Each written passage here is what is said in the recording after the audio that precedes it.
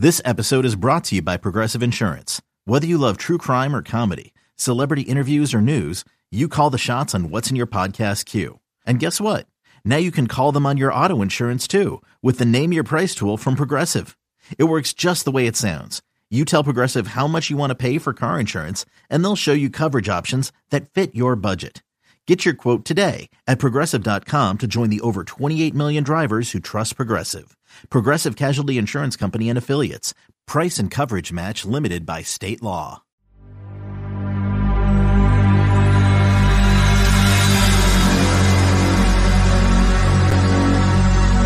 Ladies and gentlemen, the show is about to start in 10, 9, 8, 7, 6, 5, 4, 3, 2, 1. He'll be fine on the mountain. It's time for Inside the Gamecocks, the show. Built by the Barndominium Company, served by Chicken Cock Whiskey, and part of the Chief Sports Network. Touchdown Carolina! Touchdown Ace Sanders!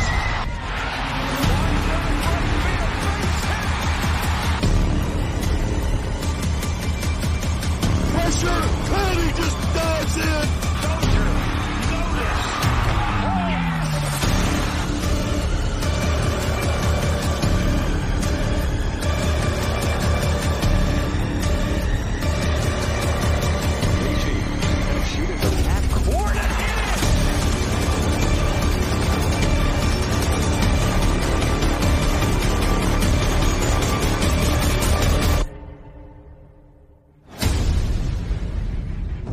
J.C. Sherberg, Phil Molinax, and Jamie Bradford.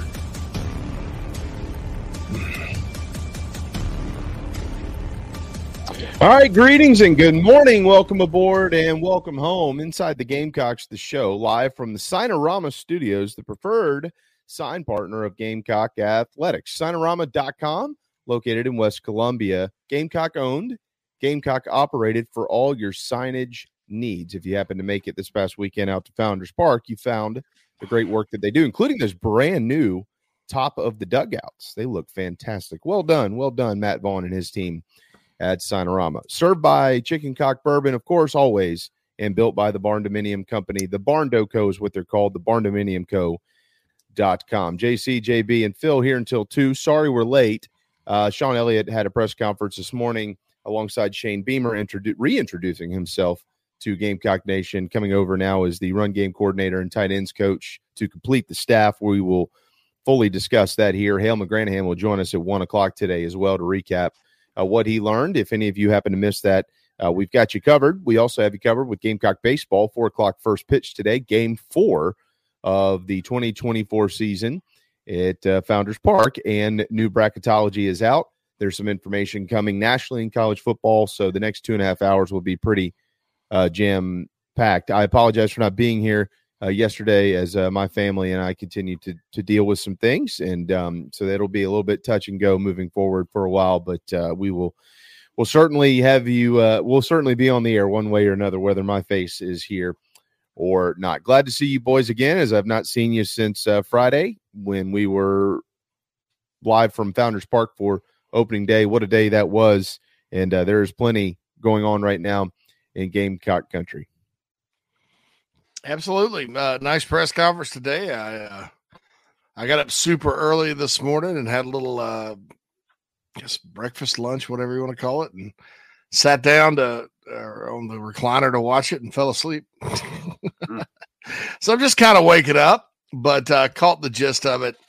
The thing I can say about Sean Elliott is he's very excited and enthusiastic about being back.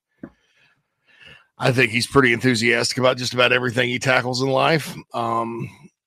Just listening to the whole situation and as someone that at times has to be away from his family for work purposes, I get it. I think it's a little bit easier when you have such a passion for South Carolina like he does. I mean, because it's not like you're you're just kind of going back home and taking a job at the local YMCA or whatever. You're going back to a school you love, a place you love, a place that you made better the first time you were here. And I think that, beyond the personal admiration for Coach Elliott and the happiness as a human being, I feel for him. I think he's going to make it better this time. It's kind of, I don't want to say a missing piece. I have a lot of confidence Dowell Loggins was going to have a fantastic run game this year. But I also know that Sean Elliott's run game got merged with one of the greatest passing attacks in the history of college football schematically, and it was a difference maker then. And I've looked at what they've done since they've been at Georgia State statistically, and many not a whole lot of teams have slowed them down no matter what level they're on. I always talk about South Carolina being a special preparation. I think his run game is that, especially when you have a dual threat quarterback, but even when you don't. Dylan Thompson wasn't that great of a runner, but Carolina ran up and down the field when he was the quarterback. So I have a lot of football reasons why this fires me up as well in terms of the attack on offense next year and the personnel that they're going to marry to it. Yeah. So Phil, I took a lot out of that 30 minutes that he spent speaking with the media there. And, but look, most importantly, it's really more of the same with him. Nothing has changed with Sean Elliott and probably never will. He's a passionate dude and he speaks with passion, for pretty much any question that you ask him. Some of the things that of course stood out. I mean, one of them, driving all the way here from Atlanta for cheerleading events in which his daughter maybe only performed for under 5 minutes, and then he would literally get right back in the truck and drive back to Atlanta. And then something else too, and this is we'll get to the X's and O's angles and those type things, the coaching stuff a little bit later, but Carolina never left him and never will. I mean, as he pointed out, he grew up going to ball games in Williams-Brice Stadium, as many of us have. And that's always unique to be able to understand this program from the perspective of the people that pay money to watch it. And I think that's a good thing if you're a good coach. If you're not a good coach, it doesn't really matter. People want to see a winner. He is a good coach. And, Phil, I think it comes back to something. We saw Coach Spurrier in town this weekend. He was watching Dawn's team play on Sunday. I'm not sure what other reason he came up for. He is in Columbia more often than people think that he is. He's got a bunch of friends and stuff up there. He always wants to go see. But he built something here that is really unique. Now, it hasn't necessarily translated to all the wins that people would like to see, of course. But I mean, can anybody out there honestly say that prior to Coach Spurrier coming, that there was a true family feel in that building, like a bunch of people that just wanted to be at South Carolina no matter what? I mean, is there a coach who has come back from any previous staff prior to Steve Spurrier? Is there a bunch of coaches from any era before Coach Spurrier got here that just glowingly walk around and tell you how much they love the University of South Carolina? Because I can't really name anybody. Now, there's been good guys that have come here, and there's guys who will always appreciate their time here. But there are very few, if any, prior to Coach Spurrier building what he built here. And he created, like Coach Beamer talks about the culture and things like that. Obviously, it's something that's very important to him. We know that. He's not lying when he says it. But it really all started under Steve Spurrier. I mean, he brought hope to a fan base that created expectations, and now people get all pissed off about everything. I mean, shoot, the other day I saw some people making comments about Coach Spurrier, quitter, and this, that, and the other. Well, you wouldn't have any expectations here if it wasn't for that guy. And so, when you see Sean Elliott return and say a lot of the things that were very similar to what Coach Spurrier said, that as a fan base, they feel what you feel. Now, can they win? We can talk about that all day. I hope they do. But they feel what you feel, and I'm not so sure that it was ever the case before Steve Spurrier walked in that door in November of 2004, Phil. No, I think that the Spurrier era, one of the hallmarks of it, besides just being, the most successful run on the field, that kind of gets swept aside because it wasn't that big a buzzword back in the day, is culture. I mean, you can tell, like, the guys that were around that program at the time existed and functioned in a very high culture setting with Steve Spurrier there. And since it wasn't, what you built a program on, it was more kind of just what was going on in the background. It wasn't quite so pushed to the forefront as this. There's a good culture in this room, and all of this. And there's always going to be outliers who are going to push back and be like, well, it wasn't that good. But, to each their own. But yeah, to see this come back, and you can tell that Coach Elliott, his heart always has belonged here, and he is where he feels most comfortable and back with his family. And I think, as we turn the page now to this Beamer era that is existing, post these, expectations that were created with Steve Spurrier, that the moves he's made in the off season here to increase the experience that he has at all levels on his staff. And then this really is like the coup de grace just to get, a sitting head coach to come back home, even if he was already primed to do so, is just, a total winning on Coach Beamer's part. Yeah, there's no.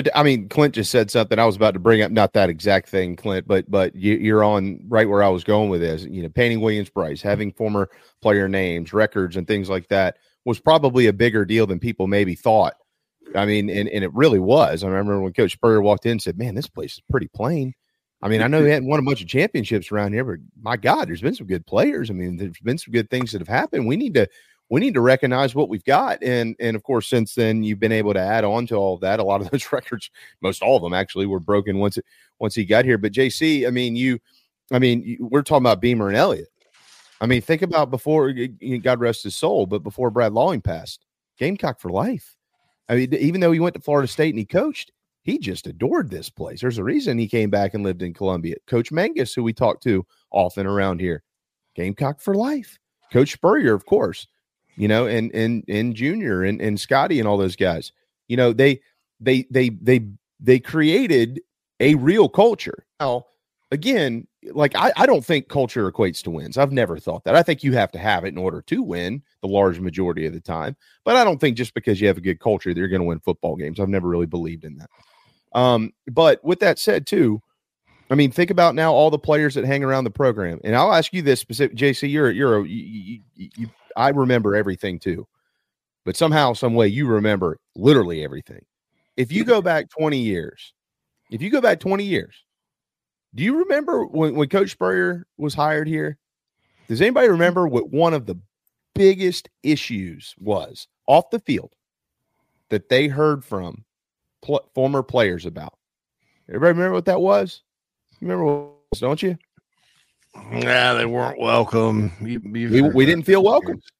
Yeah, we didn't feel welcome. And now look where we are in 2024, right? Well, they sure feel welcome because they're all asking for jobs. They just stop by the facility all the time. I'm telling you, you think Shane Beamer's hired a bunch of dudes who used to play here? You have no idea. He could have hired 100 if he wanted to. I promise you. They were all knocking on his door. And y'all both know that because we've talked about it behind the scenes, omitting names from this conversation publicly. Okay? Well, there's more because of the Spurrier era, like you mentioned. There's more guys that are former Gamecocks that are qualified to coach. There used to not be a whole lot of guys, No, this is there. It's really unique. Now, look, again, somebody will hear me and they're like, great. Are they winning games? I'm with you. I understand that. You got to win games. Can't all just be a bunch of nice dudes. And we sure do love it around here. Yeah, but you're not very good. Well, so what? Don't you like it? That doesn't matter. But you got to win games. I get it. But it is very unique when you hear Sean Elliott speak because JC, sorry, leaving the floor to you here. No. Over the last 20 years, there's been a lot of people like Sean Elliott come through this program, and it's just neat to see it again. Well, the last 20 years are the best years. I mean, this century has been, and people don't understand how bad it was, Right. How like beating Clemson was like winning a Super Bowl, winning a bowl game, which only happened once before the turn of the century. There's a commemorative video and rings and statues and things like that. And it wasn't that Carolina was not competitive. Carolina kind of broke onto the scene kind of in the 60s under Paul Dietzel. They had some issues with the ACC. The ACC was like a mini NCAA at the time, or Third Reich, if you want to compare it to that, or Bolshevik, or the whatever the North Korean government's called right now. I mean, they really did some unfair things to South Carolina, making up bullshit crap academic rules and selectively enforcing, and the conference could put you on probation back then. They did the same thing to Clemson in the 80s. The ACC tacked 2 more years on the Clemson's NCAA probation. But, they were a bunch of jerks, and that kind of stalled some things when Dietzel was here. And then Jim Carlin came along and, started building it. I mean, Dietzel's the one that came up with the fight song and all that. Dietzel had some credibility because he'd won a national championship. And so then, here comes a guy named George Rogers, and that put Carolina on the map. Carolina sitting in Athens, Georgia, with Keith Jackson calling a game in November, about to go in and beat the Dogs and Herschel Walker, who won the national championship. There's a fumble. It didn't happen, but Carolina sort of arrived. And Joe Morrison gets here and has the best season in school history, and also did a lot of Spurrier-esque things. Like, he's the one that started 2001 in 83. Right. He's the one that busted out the black jerseys. That type of stuff matters because it gives you identity. And this program sort of was wandering through the wilderness, and people offer that. Well, why do you only care about beating Clemson and going to a bowl? Why are your standards like that? It's because there was so much transition back and forth, politics, the ACC affiliation, you name it. There was nothing really to latch on to, because anytime you have constant turnover, there's nothing to latch on to. Like Billy Cotton here, he's a victim of that. He's mentally a victim of that because, he just mentioned Richard Bell in the middle of all this. Well, why? Well, because you're accustomed to doing it, because you're a mental slave to how this program used to be. So I'm saying all that to say how bad it was, right? Brad Scott comes along. I mean, Joe Morrison tragically dies. That's a big WTF. The coaching search to get Sparky Woods was a fiasco, although Sparky did a really good. I thought Sparky actually did a better job than Brad Scott, and that's where Brad Lawing comes into play. That's where Rich Bisaccia came into play. Those are the two guys, the two assistants I can think of before the turn of the century that absolutely love South Carolina. Gamecocks for life, right? So Mike McGee, to his credit, taught Lou Holtz into coming back. Lou Holtz is sort of a magician when it comes to injecting life into places. It doesn't always turn out that way at the end. But I give him a lot of credit because he sort of set the table, because Steve Spurrier understands things. Steve Spurrier understood, well, shoot, in 2000, had they beaten us at the Swamp, they were going to the Dome. Right. They were going to play for the championship. That place has a chance. And then he came in, like you said, and really helped make up for a lot of Mike McGee's screw-ups with facilities and paint and stuff like that. Man, you guys that weren't around back then, the place, you couldn't even tell the Gamecocks played there unless you looked at the scoreboard. And it usually, and the Hardee's logo was usually bigger than the Gamecocks. So he did a ton. And then look at all the players he had, and look at all the players from that era, fellas, and I know we're out of time, that are now in college coaching, that are now out there doing big things. Yeah, absolutely. I mean, and it's not that the other guys weren't, but the program was just so transient and all. South Carolina got 10 and a half years out of Steve Spurrier, and it led to the current Beamer tenure and all that. And I think Muschamp did a really good job with those things too. So, yeah, the last 20 years, it's been the golden era. And guess what? It doesn't guarantee they're going to win another game. But without those things, your chances of winning are a lot less. That's what I'm going to say. Well, there quite frankly were no standards in South Carolina. There weren't. Coach Olds came in and did recreate a lot of that in getting things turned around, and he deserves as much credit as anybody can deserve because you're taking over a 1-10 football team in the SEC with everything you've done in your career. Why, Lou? You don't need that, but he did. And then it helped get to where Coach Spurrier took this thing and created expectations. That's where a lot of the hostility comes from today. When you hear fans and they're going crazy, a lot of them didn't even jump on board until 2005 when Steve Spurrier got here. It wasn't cool to be a Gamecock fan outside of the state of South Carolina. We all know that. There were a bunch of dudes from Pennsylvania that couldn't wait to come to school at the University of South Carolina or Maryland or Delaware or wherever they've been coming from. It wasn't cool, but it's cool now. If they did, it's because it was close to Dirty Myrtle or Charleston. Right. Exactly. Anyway, go there. There's only an hour from the beach. Let's go. But no, I'm with you, man. Yeah, Spurrier deserves a lot.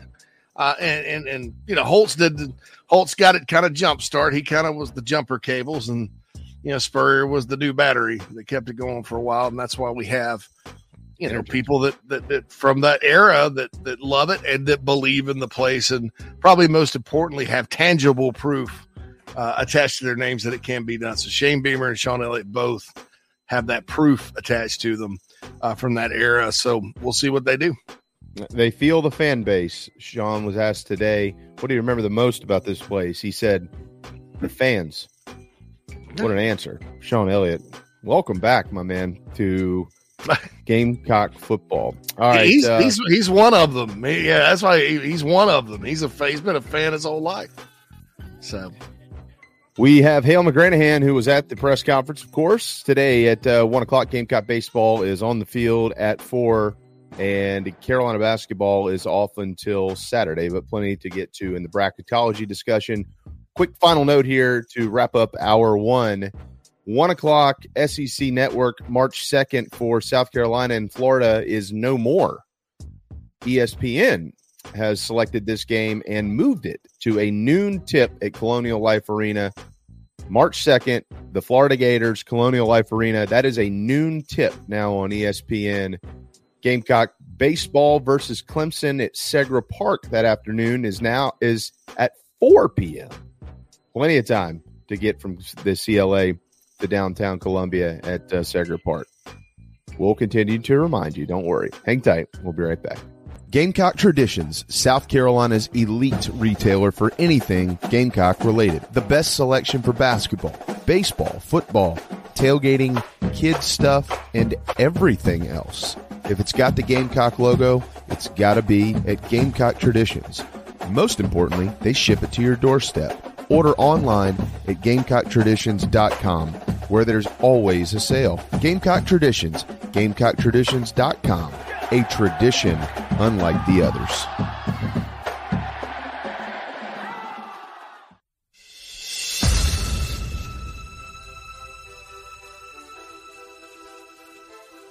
South Carolinians, this message is for you, as well as for people in Georgia, Florida, and Tennessee.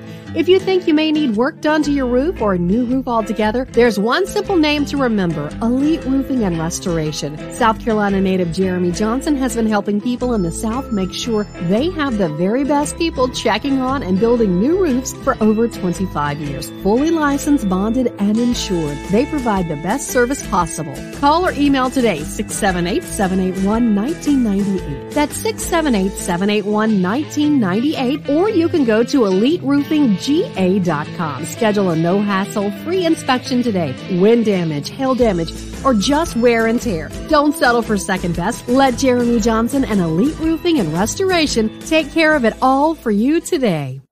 Nana's Porch, nanasporch.com. At Nana's Porch, they cater weddings, parties, and all kinds of special events. Their meals are served buffet style. In seconds, they're encouraged. Plus, they can bring their mobile food unit to bring on-site and serve your guests as a unique alternative for your catering needs. Inquire about rentals as well. nanasporch.com. Find them on Facebook, Twitter, and Instagram. 336-259-7550. 7550.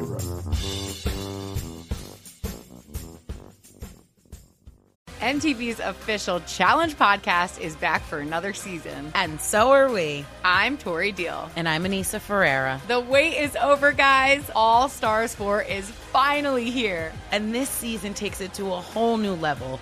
Old school legends, modern power players, and ex-lovers are all competing in Cape Town, South Africa for the prize of $300,000. And we're going to be right here along with you fans, covering every episode on the podcast. Listen to MTV's official Challenge podcast wherever you get your podcasts.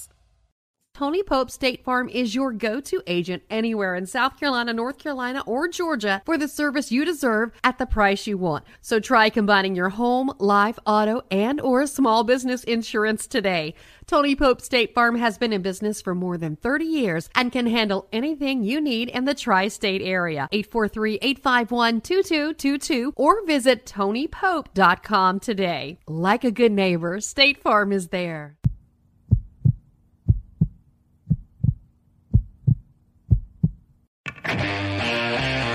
Down here in the South, we don't always see eye to eye. While our taste in college football teams, or what sauce, if any, goes best on a rack of ribs, or what to mix with our Dixie vodka might be up for debate, we can all agree there's nothing better than a Southern tailgate. And like our favorite college teams, our ingredients come from small towns and big cities. They're grown in Southern soil, are crafted by Southern hands, and proudly represent the South in our backyard and beyond. So raise a glass of Dixie Southern Vodka to celebrate being made in America and raised in the South.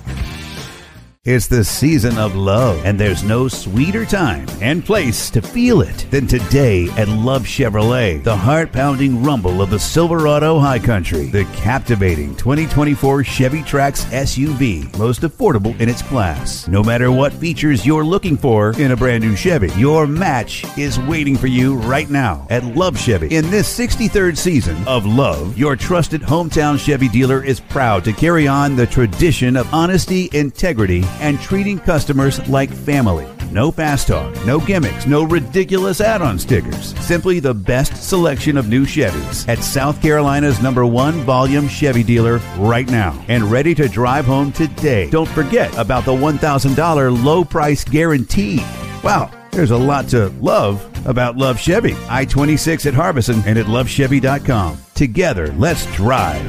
That's the power of love. Love Chevy. Electric Bikes of Charleston offers the most fun you'll ever have on two wheels.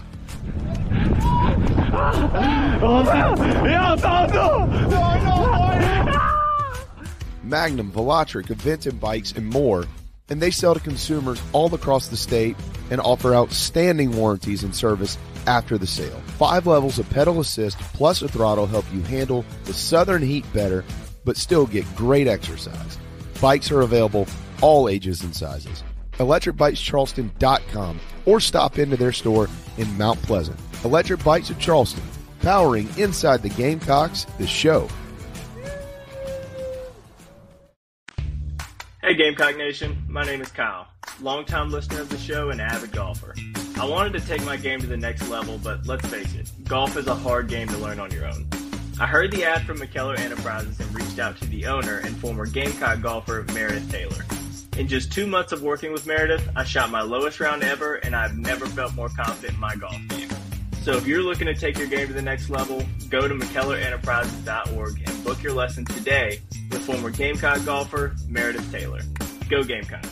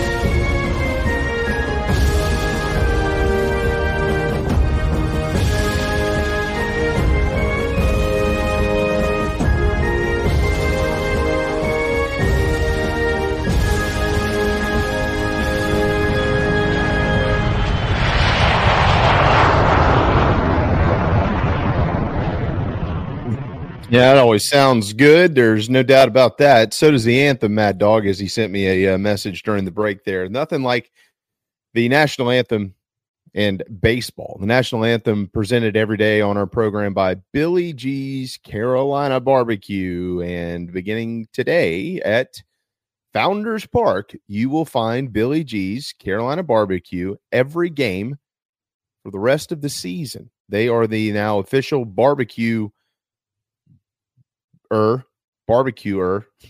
they're the official barbecue of Gamecock baseball at Founders Park. So make sure you stop by and grab yourself a big porker or a big Tex. It's going to be beautiful outside when they throw the first pitch at 4:00 later on this afternoon. A barbecue box or the Mac Attack, smoked mac and cheese topped with brisket or pulled pork and some sweet heat sauce. Oh my goodness, that sounds good. Billy G's CarolinaBarbecue.com to order your catering needs. Anything you need catering wise, that's where you'll go.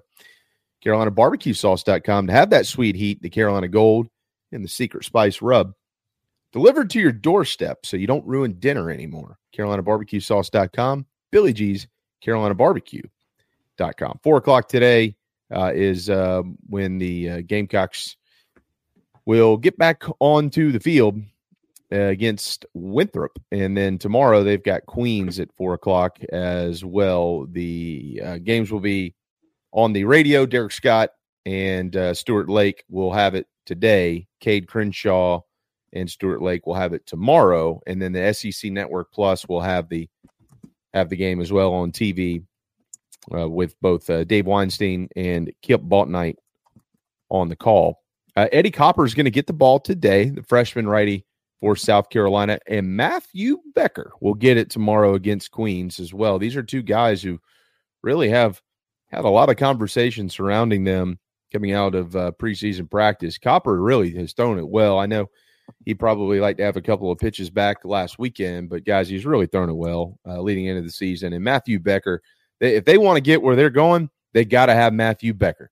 There's no doubt about that. And he is very, very capable. So excited for him and his family as they get ready to go tomorrow for his first start of the season. And we'll see where he goes from there. We will continue to talk about Sean Elliott today. We'll come back to that here in just a little bit. And then again, Hale McGranahan joining us at 1:00. Hale was in the press conference today with Coach Elliott and Coach Beamer as they introduced him now that he is returning to South Carolina. We also mentioned before we went to break that the Florida basketball game now on Saturday, March the 2nd will tip at noon on ESPN as opposed to that 1:00 tip. So those of you planning to go, make that adjustment. Carolina baseball versus Clemson will be at 4:00 that afternoon at Seger Park. We've got some bracketology to get into, but guys, since I wasn't here yesterday, with some family stuff going on with us, I want to make sure that I get to go back, if you'll just oblige me a couple of minutes here to Friday, because, I've spent plenty of time in the press box and upstairs and all those type things at Founders Park since, I don't know, for 15 years. But first and foremost, I want to thank all of our fans in the audience and everybody who tuned in for our opening day coverage. We really do appreciate that. It meant a lot, and Phil and I walking around. Phil's a very popular guy. JC, nobody noticed me, but they all noticed Mad Dog. He was signing autographs. I think one lady kind of pulled her shirt down a little bit, and he signed that. He signed someone's bald head. He was very popular dude, and so we really appreciate all of that. But most importantly, we really appreciate the University of South Carolina and Coach Tanner and Kent Reichert and Coach Kingston and all those that made this possible and allowed us to be in there for 9 hours, but on the air for 4. We just couldn't have been treated any better. Can't thank Salsaritas enough and D's Wings for supplying a bunch of food in the press box. Everything was eaten, which, and it wasn't just because people were hungry. It's because it's fantastic. I was going to try to sneak some out of there and take it home, and it was gone. The wings, yeah. There was nothing left. Yeah. Phil will tell you, we had the radio booth kind of to ourselves there with some of the camera crew and just kind of sitting up there watching the game. And And I kept kind of easing back to try to get some snacks here and there. And every time I went back, there was more missing. So I'd try to, take a little more to myself. But so I can't thank D's Wings and Salsaritas enough for all that. And it was just a pleasure to see everybody and really appreciate Monty and all those guys for popping up there and getting on. It was a great day for baseball. And then also, got to see some dudes. I met JC. I met Clark Cox for the first time. Clark is the director of facilities and turf management at the University of South Carolina, and I would challenge literally anybody. Now I haven't been to all of them, so I can't back this up, but I'd challenge you.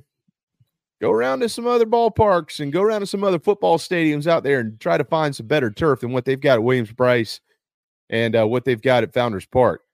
Because I hadn't seen it. He's been around for a long time, and we caught up with him for a little bit. Could not have been kinder. South Carolina just has somebody excellent who oversees all this stuff, and it's great. It's neat to see that the person matches the product, if that makes any sense. So it was really neat to see them and Coach Fink and everybody up there. And thanks to South Carolina for making that possible. We had a great time. If any of them are watching or listening today, I know some of you are from time to time. We really, really, really appreciate it here on the Chief Sports Network. Yeah, we could not be more grateful to the university for allowing us to do that on Friday. It really was a special, celebration of Gamecock baseball, which is baseball. I know is a sport that's near and dear to all our hearts. We love all the athletics around South Carolina. Don't get us wrong, but I know all three of us played baseball up until a certain point. JB making it a little longer than the other two, but yeah, it was a wonderful time. Couldn't have asked for a better setup, and just flattered that we were allowed to be out there. Yeah, I was too. And as far as baseball goes, and I'm sure y'all hit on some of it yesterday, I like this group. I really like them. I really, really like them. And if this makes any sense to anybody, I saw all the things that you want to go wrong on opening weekend that went wrong. I saw that's the good stuff. Being a hair off here and there, just missing a couple of pitches, trying to adjust from 90 to 84.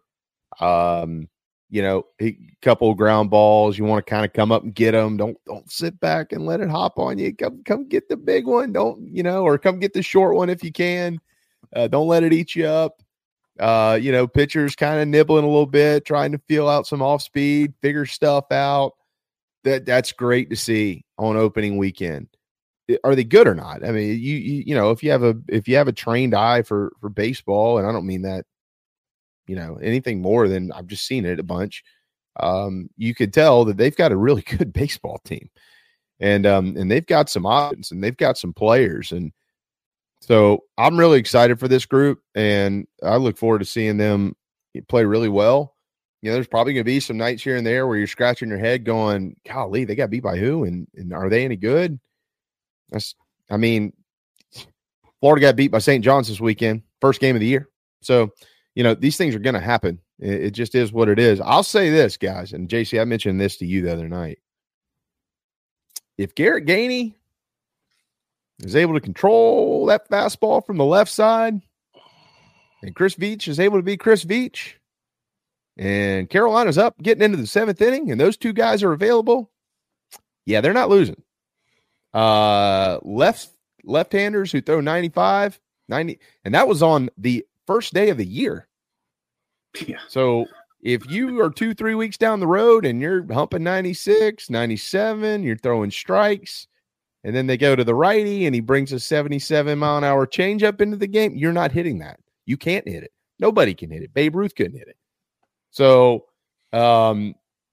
they've got some answers. The next 2 to 3 weeks, they'll figure it out. They'll begin to figure out who they are and what roles are going to be what.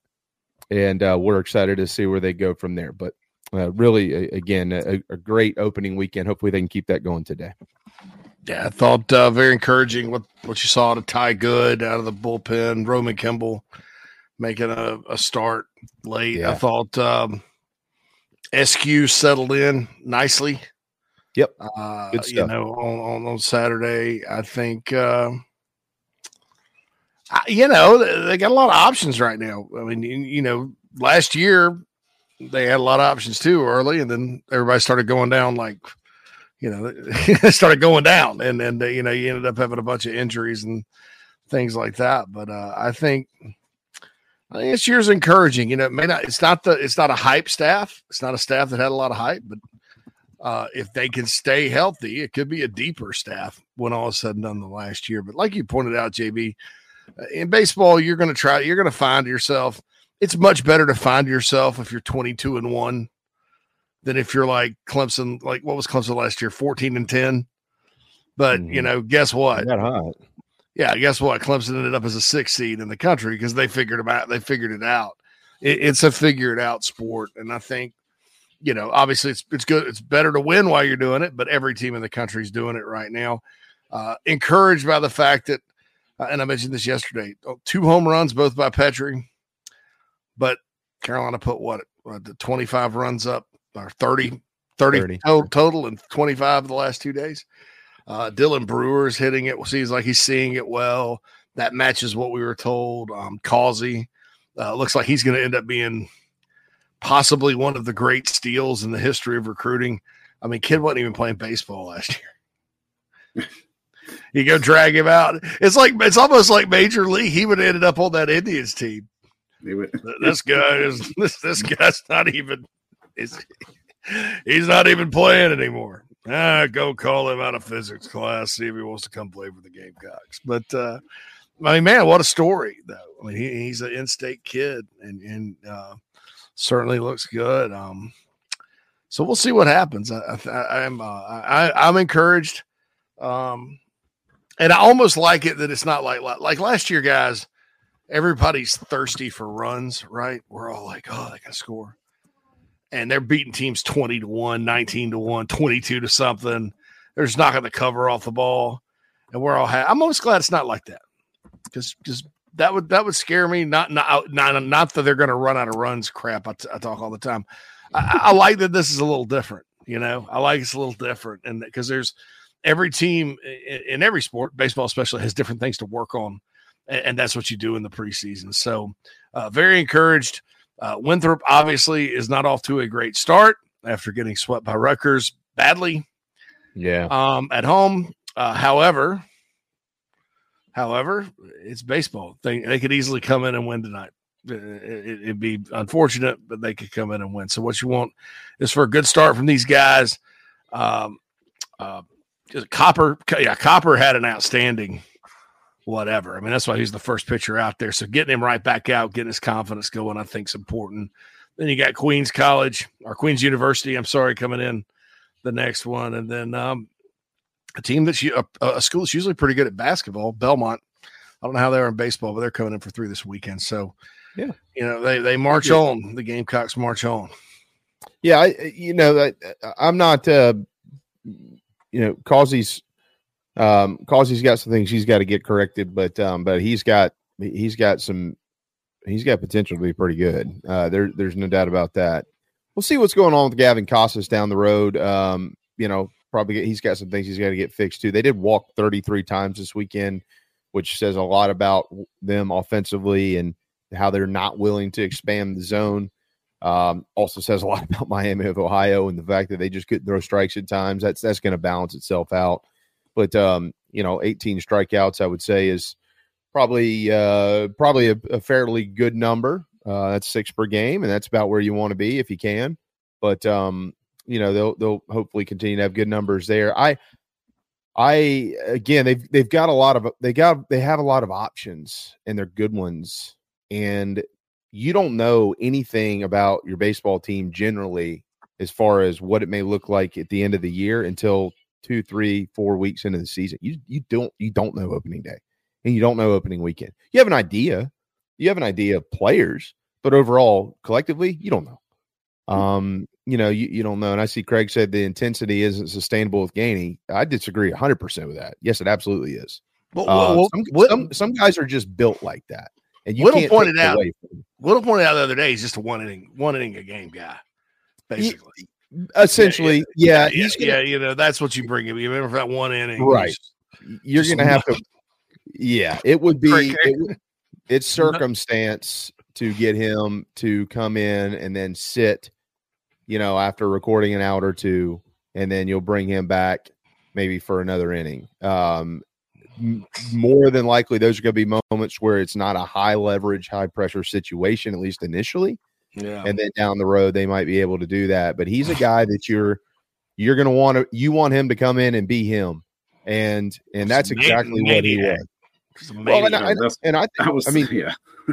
Phil, you and I sat there and watched. Remember the kid that fouled off 6 straight pitches? Yeah, I was like, man, he's got like 9 into this damn at bat, and still wound up. So what was neat about that was that AB, that AB for that kid. First of all, unbelievable at bat. I mean, he battled, right? And everything's coming at him 93 to 96. And he's battling. He's trying to get it timed up. But you know what Gainey did? Gainey didn't go away from what he knew he was good at. Yeah. And there's JC's back in his room with the piano now. And now he's in a brick cellar. I don't know how to, I'm trying to fix this.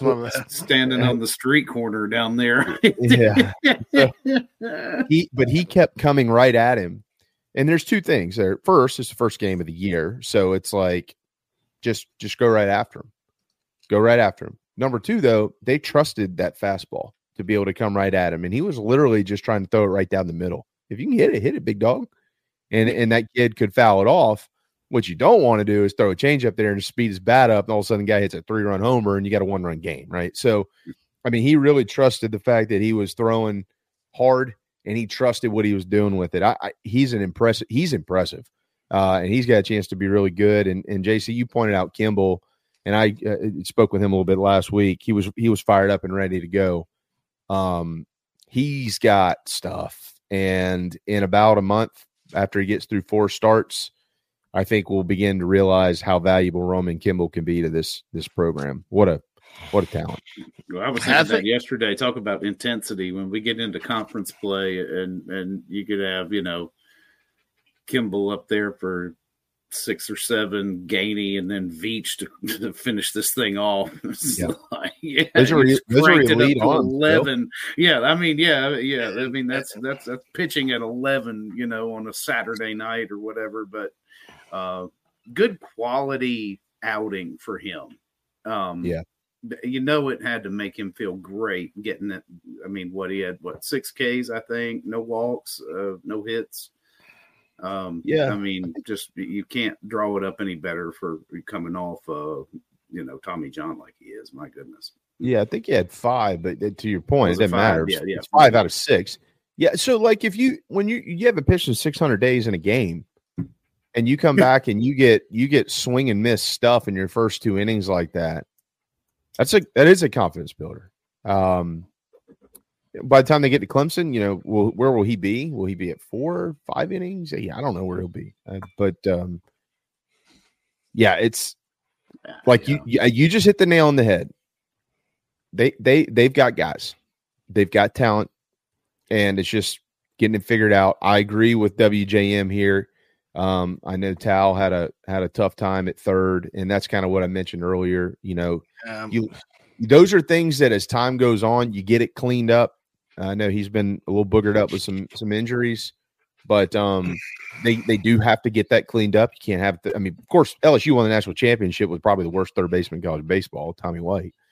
But Thomas Leaky isn't hitting 30 home runs either. So they're gonna figure that out, and I'm confident they will. Well, yeah, I guess it was maybe you that pointed it out. It was somebody that knows what they're talking about, and not one of my other buddies in baseball. That you can't really have a terrible third baseman and win in the SEC. I don't know that LeCroy's terrible, but if he trends in the wrong direction a little bit more, he's going to be in that terrible range. So he needs to at least get to average or above average. Or the kid from Florida State, did he play this past weekend or not yet? No, he hasn't been cleared.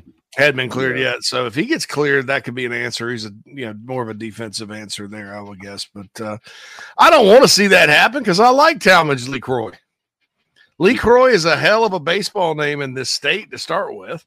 Yeah. Number two, he's had some key hits the last few years. I like the guy, but you can't have bad third base play. You got to at least be average. So you got to be average.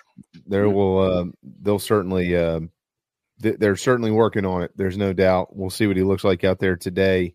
And they need Tal to win. Good question there, by the way, from Bird Toffley.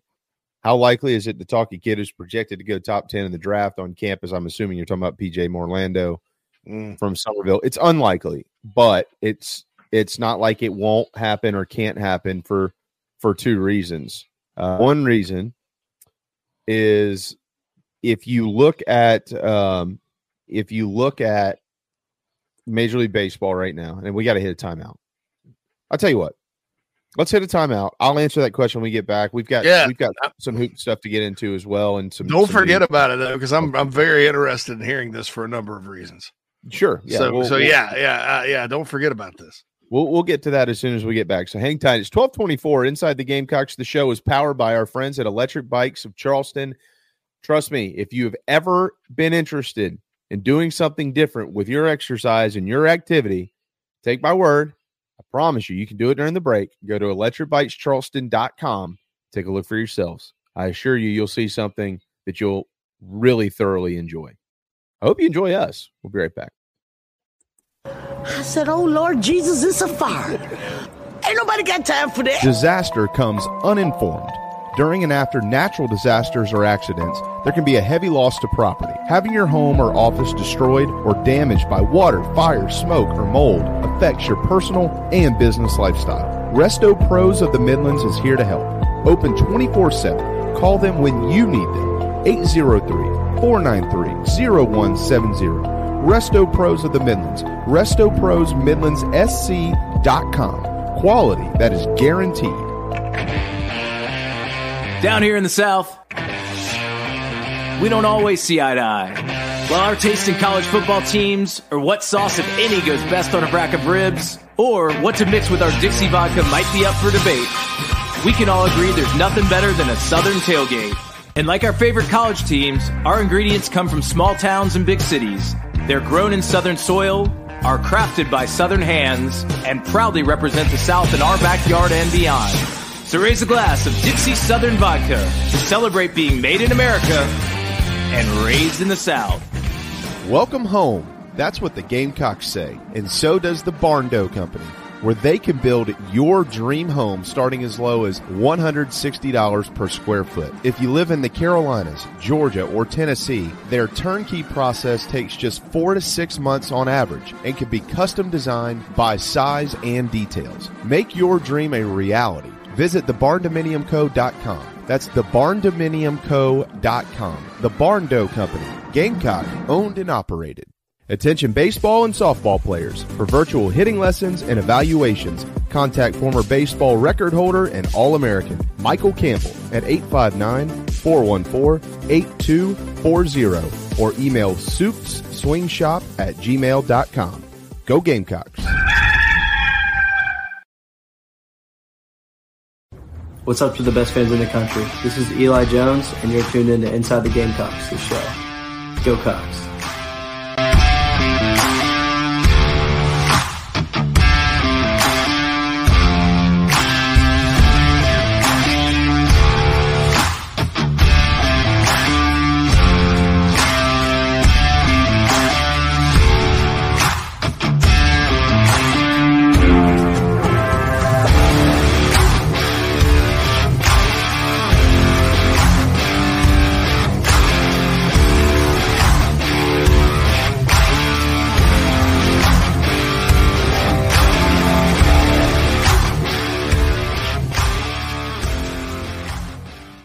All right, it's 12:28.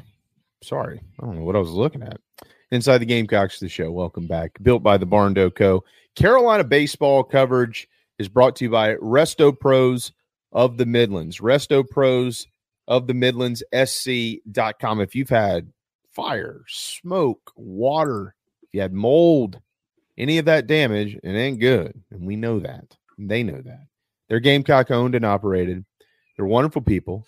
If Jeff Sturgis is watching today, he's a great dude. And as John Whittle pointed out on Friday, he's a big, big old guy too. So not only will he come in and make sure that, hey, look, we're going to get this cleaned up. We're going to help you with the insurance company. We're going to get everything taken care of. I'm going to be your bouncer. I won't let anybody in the door.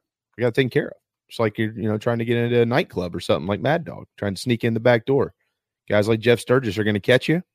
They're going to throw you out. Mad Dog, he doesn't need to sneak in the back door. You don't. Right. He's the VIP. They pick him out of the crowd. They whistle at him and wave him on through. Oh, dude, you talking about whistle? We were walking down the street the other day. That's all I heard. I mean, all these baseball moms. I mean, college kids. You name it. I thought, man, I felt good, and I realized they were talking to Mad Dog. I've felt that vibe I got before. all there is a soccer mom needs. I've felt that vibe before. I've been in that presence before, JB, and it's magical. Hey, JC, good thing we didn't give him one of those electric scooters like he had in Charlotte, huh? He would have ruined the moment in a hurry. I've been getting around pretty good. I wasn't drinking, so I probably would have been okay. Bill! Tumble. So look, man, it's very rare. There's a good chance that, if you're talking about Orlando, maybe Carson Messina, I would say actually probably Carson at this point in time, with where he's at. I mean, he's up there in the mid-90s, up towards the triple digits, and it's February. So, if you get into April, it's probably going to be there. Guys like that, they how do you turn down the money? Like, you have a chance to change your life, your family's lives, and the whole 9 yards. But here's the thing, though. That being said, like, there's always everybody thinks it's a one-size-fits-all model. It's not. Okay, you can go back to it's a little bit different. It's a little bit different. Don't get me wrong here. But there's a reason why they called Drew the franchise when he got to South Carolina, right? Because coming out of school or coming out of Bishop England, he was a potential first-round draft pick. Probably was a first-round draft pick. Tommy Lasorda was sent to his house, and Drew said, "I'm going to play at South Carolina. It's my dream to be a Gamecock." And they ended up drafting him anyways in the second round, thinking that, we'll throw overslot at him because, I'm not going to get into all that, but they're going to throw some more money at him, get him on the board in the second round, throw some more money at him, see what happens. Now, we're talking about top 10 draft picks here versus Drew, who was a potential late first round or whatever the case is. But, he had a little bit of a different situation. I'm not going to speak for the Meyer family. That would be way out of line. But, financially, he could afford to go to South Carolina. And he bet on himself, and it worked out. First round, and, top 10 pick, all worked out. Smoke had a very similar situation.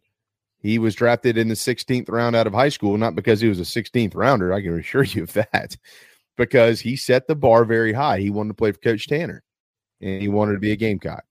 And he knew, again, I'm not going to speak for people's financial situations, so don't look far into this. That's not what I'm getting at. But he knew that he could go to Columbia and get through school, and I'm going to go there, and I'll go higher than it maybe I would have had I not, with more money. Now, that's been a while ago, right? That was 2008. It's 2000. It's 2024. So, or 2002, 2008. So what's changed? We all know what's changed, right? Watch the big leagues. Look at the players. Where are they coming from? They're coming from college campuses, right? That's where they're coming from. They're coming from college campuses. So they're signing dudes who are, I'm not necessarily big league ready, because they're just not all Paul Skeens, but they're ready. And you're not scrounging around for 4 or 5 years for a Hardee's meal and a bus ticket anymore.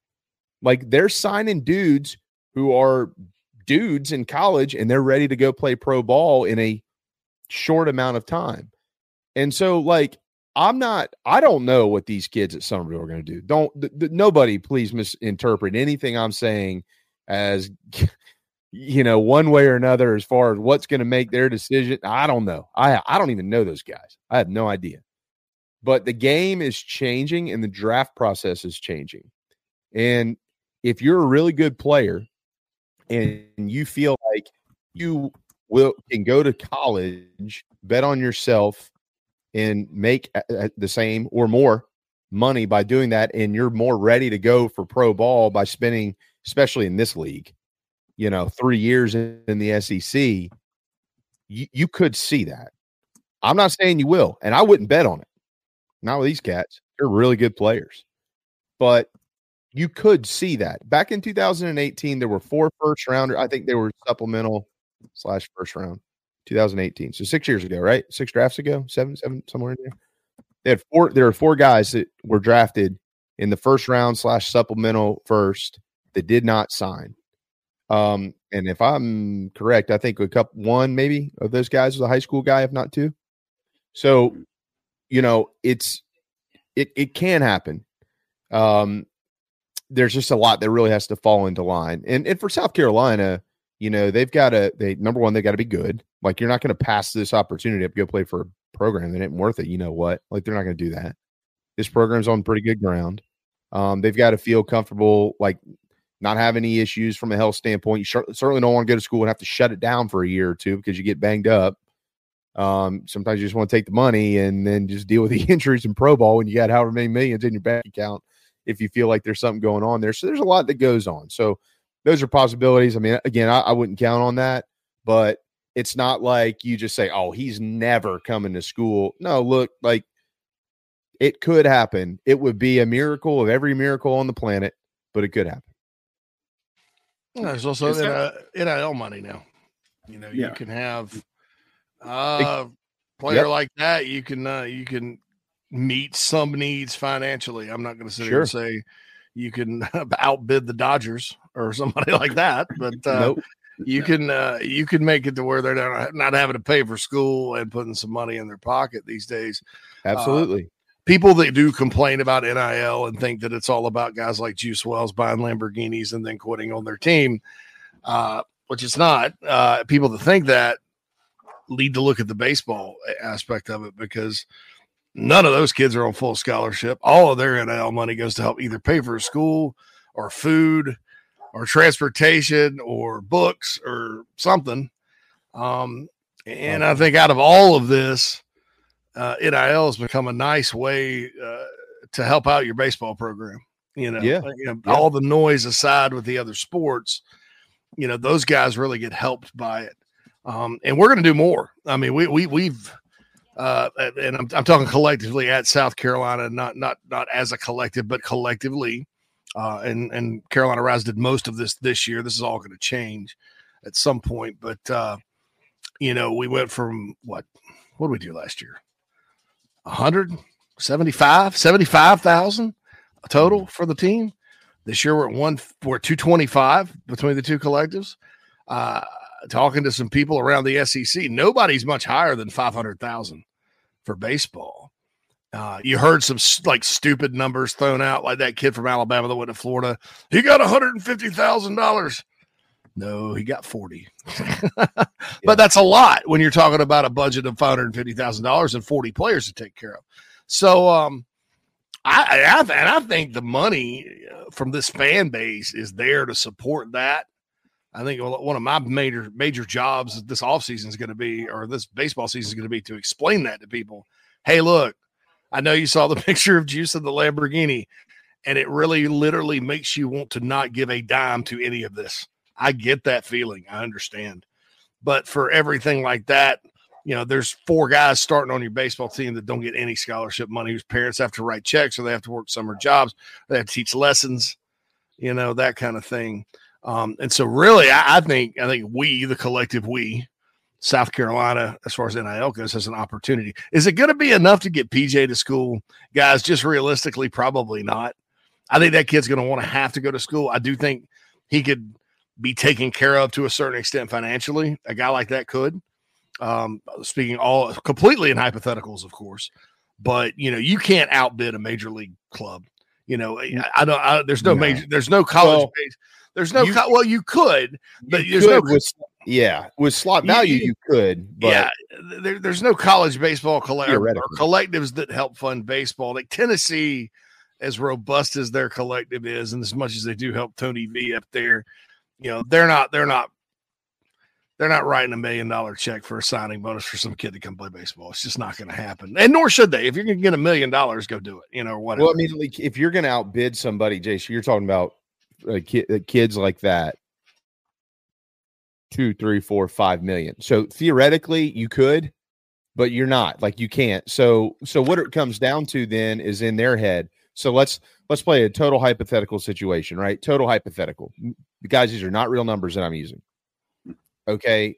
Carolina Rise has a deal in place from an NIL standpoint with a local company for $250,000 over 3 years, $250,000.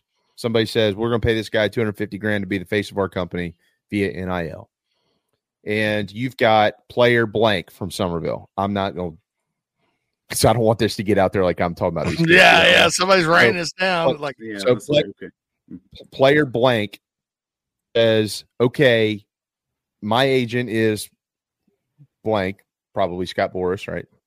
And I'm slotted to go here, and slot value is this, and I'm asking for this. So I've got a $250,000 deal over 3 years to be the face of this company while I'm playing baseball for the Gamecocks through an NIL deal. I'm asking for $5 million to sign. And then the draft comes along, and y'all think weird things happen in the NFL draft? Oh, baseball's crazy. Okay. Yeah, that's nuts. Major League Baseball draft is like out of this world stuff. Like, you're like, what? How did you drop 20 rounds and you still got $1 million? Well, because they saved on this and that. What are you talking about? So all of a sudden, I'm not budgeting for $5. I'm worth $5. You want me? I'm worth $5 million. Okay. So what does that do? Either somebody says, I'm going to pay him the $5 million, which has to be slot. Like, you can pay over if you save somewhere else. But like, if you're going to the top 10 picks or the top 20 picks, like, generally they're trying to save there so they can sign somebody later to steal somebody for a little bit more money. You know what I mean? So, all right, well, we're going to take you here, but we're offering you $4. I'm worth $5. Well, to JC or Phil or me, I'm like, whatever, dude, give me the $4. I'm in. Like, I don't have $4 million. I'll come play ball. I wanted $5, but you know what? $4 sounds good. I'll be there in a hurry. So, but that's the way that we think, like, right now in our lives, because we're adults. We have to pay bills. We don't have, parents covering our cell phone bill and the whole 9 yards. So, but some of these kids, no, I said $5 million, and they have a good agent. And then they have all the information that says you go to school at South Carolina, take this money. This is going to pay for you to be in school. So you're not going to owe anything back. And then in 3 years, based on what we're seeing here, you're going to sign for more than this anyways. And that will happen. And that will happen. And those guys will end up getting their name called anyways. They'll drop, and then they'll go somewhere late, second round, somewhere else. And they'll be offered blank amount of money just to kind of get their name on the board, knowing that they're not going to sign. But those teams will do that to be able to use it to their advantage in 3 years. So if you've had hey, remember us? We drafted you, we kind of threw you a CRC, threw your name on the board. Everybody got to know you. Oh yeah, I remember you. Okay, well, we're going to draft you again, and we're for real this time. So, I mean, it is everybody's probably not following along with what I'm saying, but what I am saying, piggybacking on what JC's point a minute ago with NIL now involved, like, there are ways to be able to wipe the debt clean for these kids to be able to go play college baseball with NIL now and allow them more leverage against big league teams coming out of high school, be able to go play 3 years and then sign for more money and still come out debt free. Back in the day, guys, if you'll remember what you would do, and this still happens, by the way, not back in the day. That's ludicrous. This happens all the time. JC Sherbert gets drafted, and one of the pieces of his contract is not only do you get this money and this guarantee or whatever it is, we are also going to pay for you to go back to school up to X number of dollars. So that will also help major league teams where they say, well, we don't have to put that in our contract now because it's paid for. So yeah, there's a lot that goes into it. Long story short, it's unlikely these kids are going to end up in school, I would say, as it stands today, but never say never. You never know. People didn't think Landon Powell, Drew Meyer, you mentioned him coming to school, and Smoke and those guys. I mean, stranger things have happened. PJ's also a guy that's been on the radar for a while. Sometimes those guys are the best players out there, juniors, but then there may be 10 guys around the country that the scouts all of a sudden go, oh, well, I don't know, maybe like this guy a little better. So you drop not because you're not that good, but because the discovery process has uncovered, 20 more guys that rise above you. So I know that through the years from ranking football players. The number, that's why I wish they wouldn't rank them as young as they do. There is a better chance of the number one guy in a freshman class in football nationally being a 3-star than ended up being a top 50 player when he's a senior.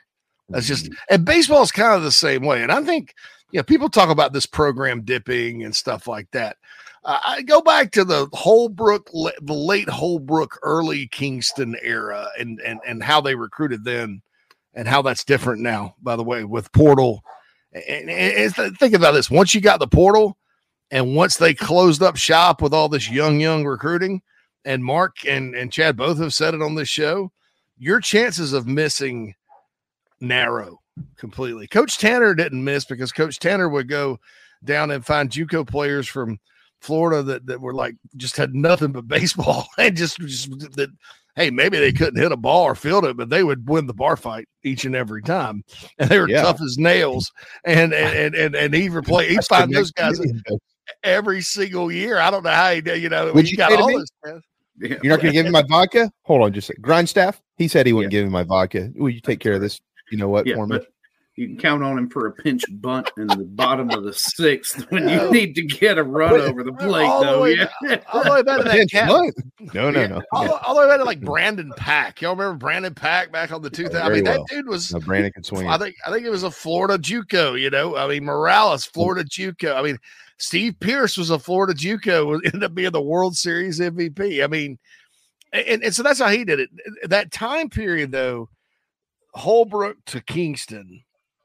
It was a lot of, and I even asked John Whittle this. I was like, dude, has baseball recruiting gotten a little soft to you? And he's like, yeah, because they recruiting children and not grown men. And we don't know if these kids are going to become grown men or not. And so the relief on Kingston's face when we had him on last year and he told us that they were changing those rules. And now with the portal where you can go get grown men and maybe he does go to, maybe we'll see him sneak back down to junior college in Florida or something. Heck, that's where SQ came from, right?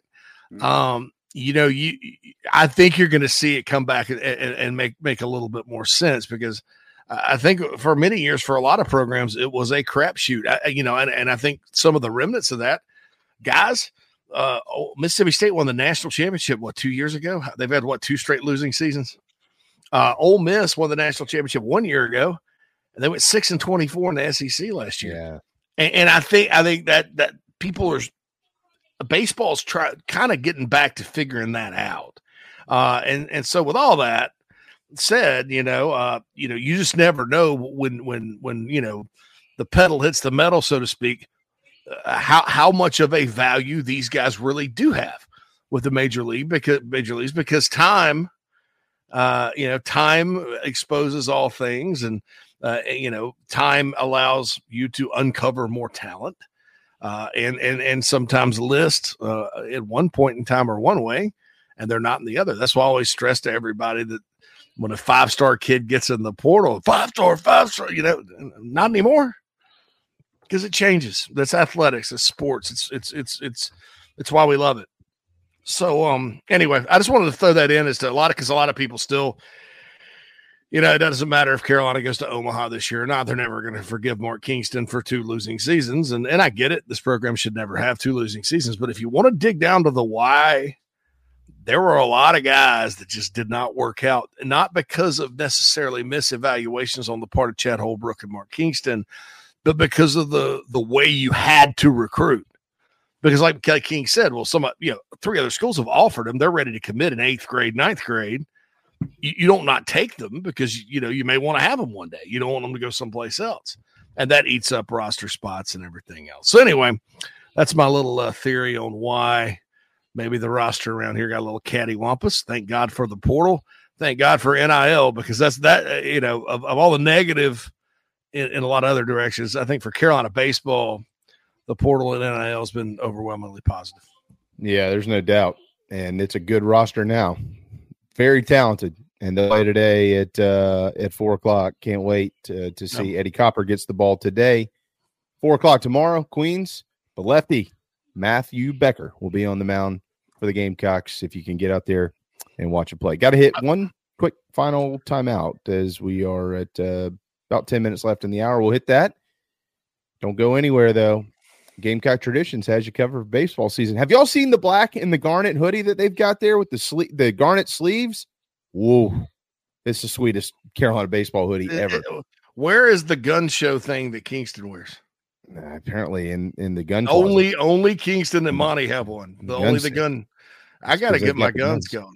Yeah, I'm interested in this garnet sleeve thing, though. That sounds intriguing. Let's ask Kevin about that. Cool. We'll be right back. It's 2024, and it's time to get in shape. Charleston Fitness Equipment can help you do just that in Mount Pleasant. The Wilkins family, big Gamecock fans and proud supporters of Carolina Rise and our programming on the Chief Sports Network. But most importantly, proud supporters of you getting healthy and staying healthy. CharlestonFitnessEquipment.com. Find them on the Chief Sports app and in Mount Pleasant. Happy New Year. Hey, Gamecock fans, Mike Morgan here. During my time in Columbia, one of my favorite places to eat was Salsaritas. When I go back now for work or any other reason, it's still Salsaritas. Yeah, I'm like you. I love tacos. I love Tex-Mex. Where are you going to go to get them? Well, you've got two convenient Salsaritas locations, one in Lexington in the Target Center and one in West Columbia as well. Now, if you like tailgating, and who doesn't? Whether it's for a football game or anything else, they've got the catering hotline. Get yourself some Fiesta packs to take tailgating.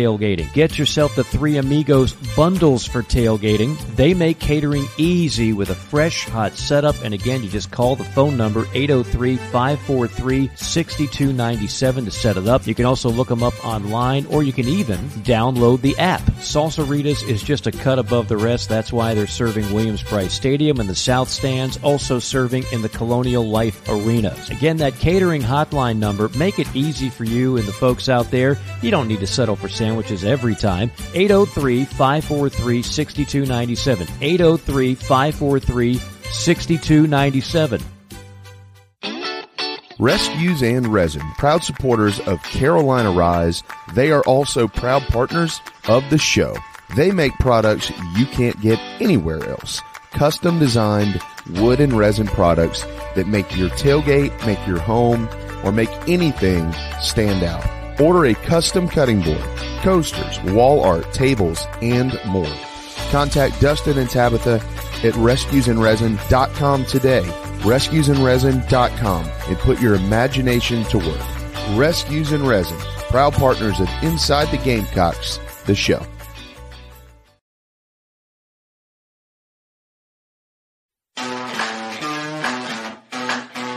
And we welcome you to Founders Park. It's time for baseball, folks.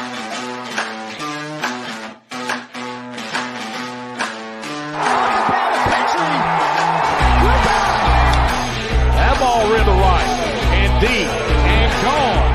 Swinging a drive. Left field. Way back and gone. Hits the ball into the air the opposite way. Has he done it twice? Yes, he has. Now deep to left. Taylor to the wall. It's gone. Back-to-back home runs for South Carolina. There's a high drive. That ball is tagged. That ball is way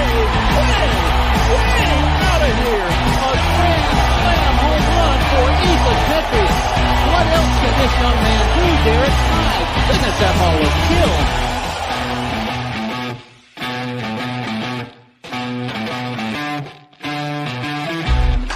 This is Ethan Petrie from Gamecock Baseball.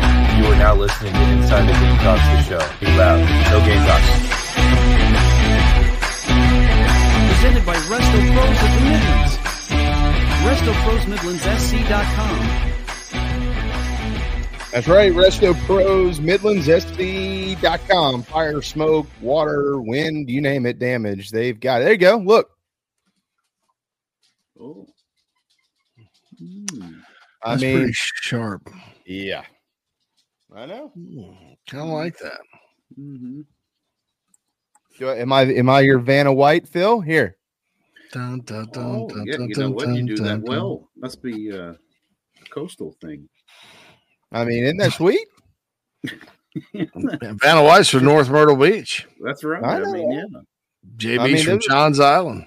No, I'm from Mount Pleasant, but I live on Johns Island. There's a big difference. I think when you were born, there's probably nothing on Johns Island. There was literally, there was. Not a whole lot on Johns Island. Yeah, there was called farms and wild boars. Are there wild boars down there? Gators. Gators. GamecockTraditions.com, by the way. I like that. Everybody go buy one and tell them you heard about it on the show, please. Yeah, well, there's nowhere else we would have heard about it except for that's it. Actually, that's it. Actually, yeah. So we do have Hale coming up. So excited to get him. By the way, a phenomenal day honoring Tommy Moody. Just phenomenal. It looked great in person. You can. It was very emotional, and hats off and big hugs. And I gave him one on Friday to Stuart Lake, who has just been fantastic in that seat. I mean, my good. If any of you, let me tell you something. I get it. Everybody wants to see it. Oh, I'm not going to cut on the radio. You have no idea how much you're missing out. The first 3 innings of the season, Stuart Lake and Derek Scott and Phil will vouch. I had the earpiece in 2 doors down. They were sitting there talking to Bobby Richardson for 3 innings. You got to be kidding me. To open the season, I mean, you couldn't get better than that. It was unbelievable. Unfortunately, I don't remember whether it was Friday or Saturday. I think it was Friday. The app didn't work for 107.5. Well, that's why you have the Gamecocks app. Yeah, that's why I listen on the Gamecocks. I don't use the Gamecocks app because it costs no, it's free. Free. Free? Radio, the Gamecocks app is free? Yeah, man. Well, don't I learn something new every day? Well, I was on 107.5 this morning, and I did compliment WG because it did work on Sunday. So I caught that whole game. I just listened to the whole game on the radio. I just wasn't going to turn on the television, and I did the same on on the phone. I mean, Sunday afternoon listening to a baseball game. That's peak peaceful, clean living, awesomeness right there.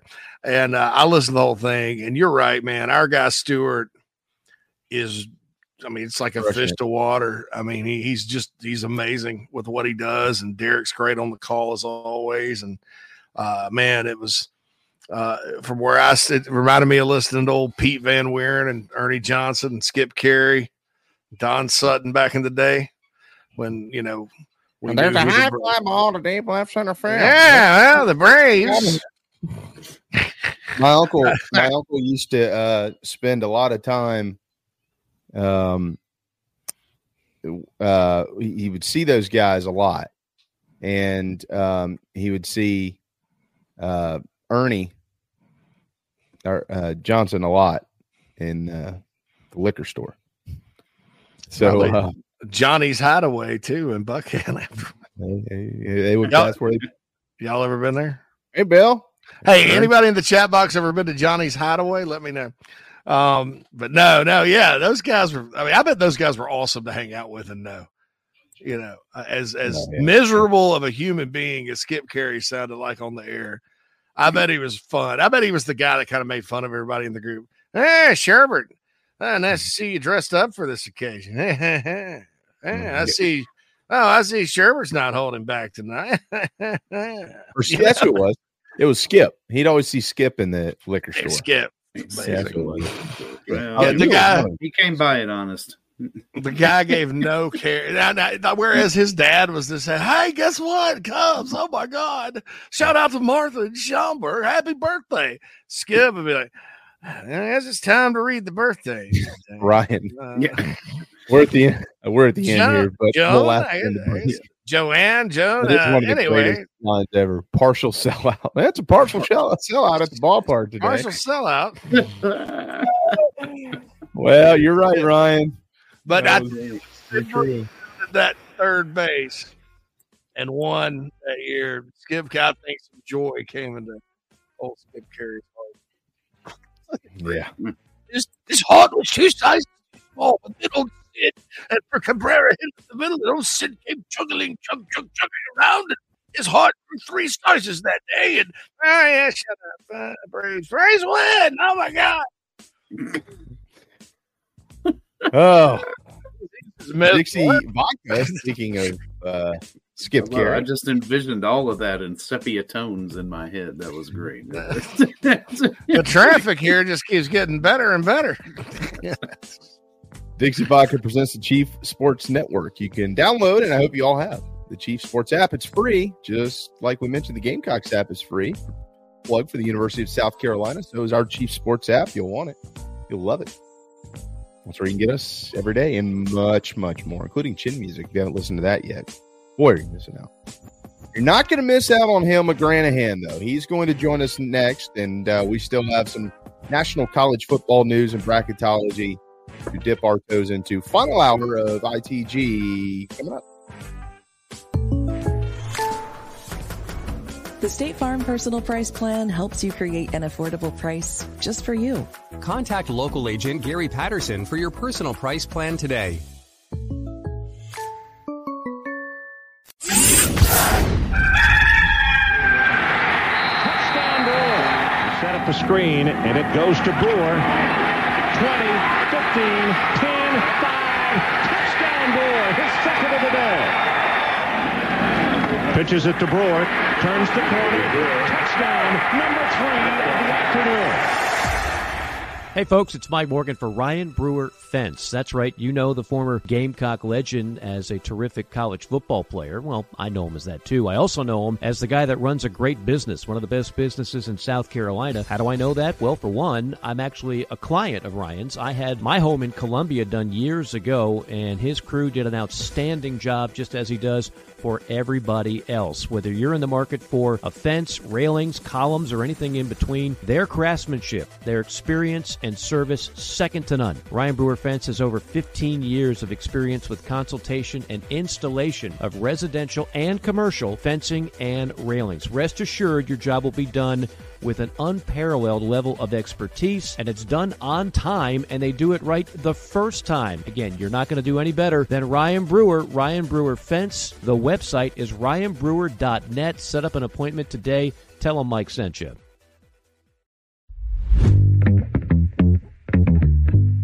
My company is Billy G's Carolina Barbecue. We are based in Columbia, South Carolina, and we have 2 lines of sauces and a spice rub.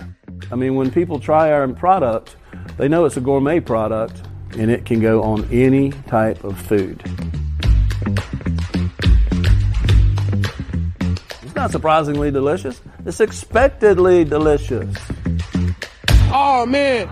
The building is on fire. Emergencies and accidents happen. When you're in the middle of a fire or water event, all you want is for things to return to normal as soon as possible.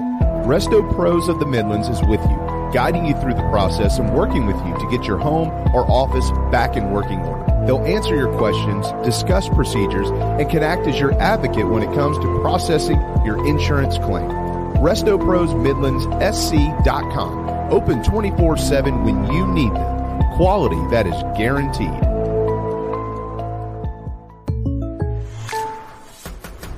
The State Farm Personal Price Plan helps you create an affordable price just for you.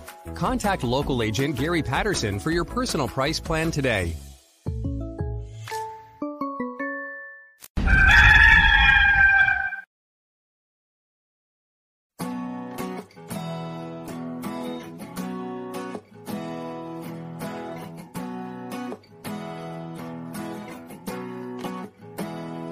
With a little love and some tenderness, we'll walk upon the water, we'll rise above the mist. With a little peace and some harmony, we'll take the world together, we'll take them by the hand. 'Cause I got him for you.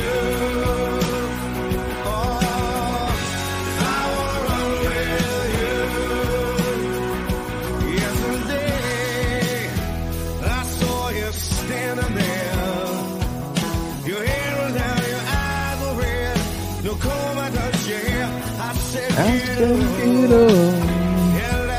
let me see you smile.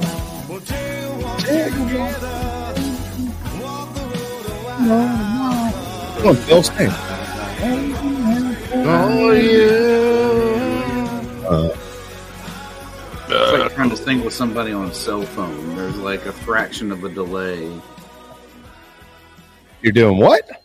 It's like singing with somebody on a cell phone, right? Oh yeah. And you get this like there's that tiny little delay while everything repeats and goes where it's supposed to out in the ether.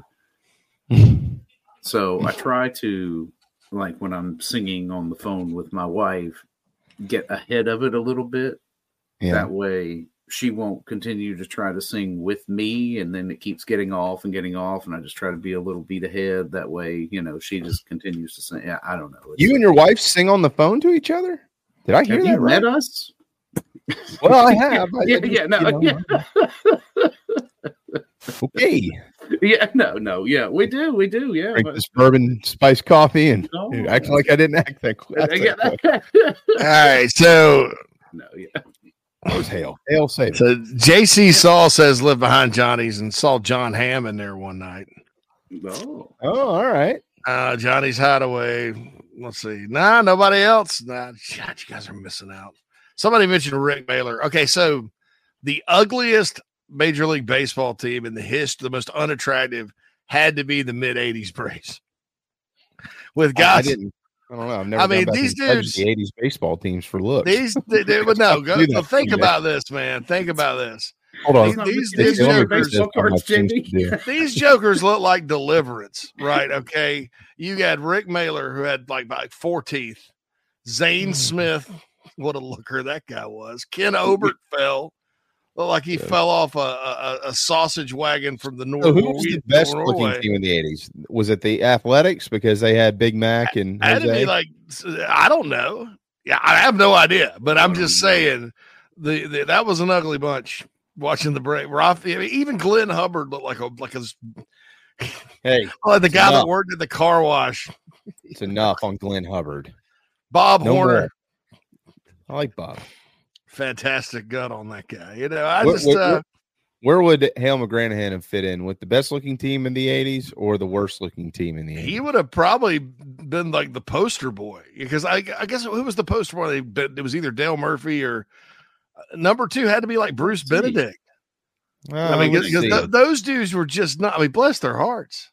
He looks more like one of the Yankees, as Tommy Boy wants. You're talking missing teeth, rat tails. That's not Hale. Hale's definitely not Hale. Nah, like I said, he's kind of Bruce Benedict. Like Bruce Benedict and Dale Murphy, the only 2 normal looking dudes on the mid-'80s Braves. I promise. Hale, I apologize for the '80s Major League Baseball hot or not segment, but you fit in with the hot side of this for what it's worth. Oh. Wow, thank you.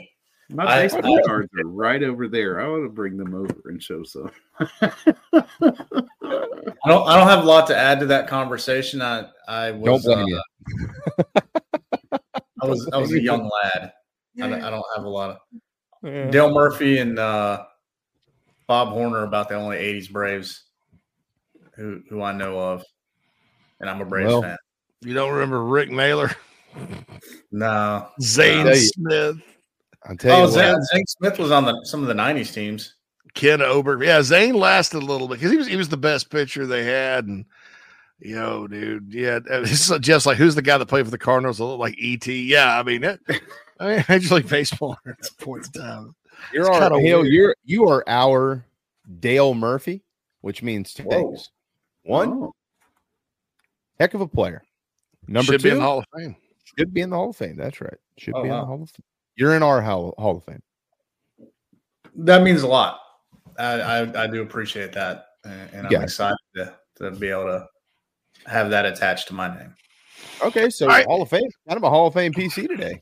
So I don't know. One of our chat boxers said this, but you know how things get a little misconstrued. So what I missed what you asked Sean Elliott. So what was your question to Coach Elliott? Because they were like, I could have worded a heck of a question or something. I don't know what it was. I could have worded it better, but I was just trying to get him to address leaving the talking point that a lot of people had last week that he left Georgia State because he was tired of fighting to keep his players from getting into the portal and going to other schools. So I asked about that, and he responded accordingly. What do you have to say? Because I listened to his response to that question. I mean, I'm not so sure that that's not something that, I mean, just speaking honestly here, right, that coaches don't talk about, right, Hale? Like, yeah. Yep, there's another one.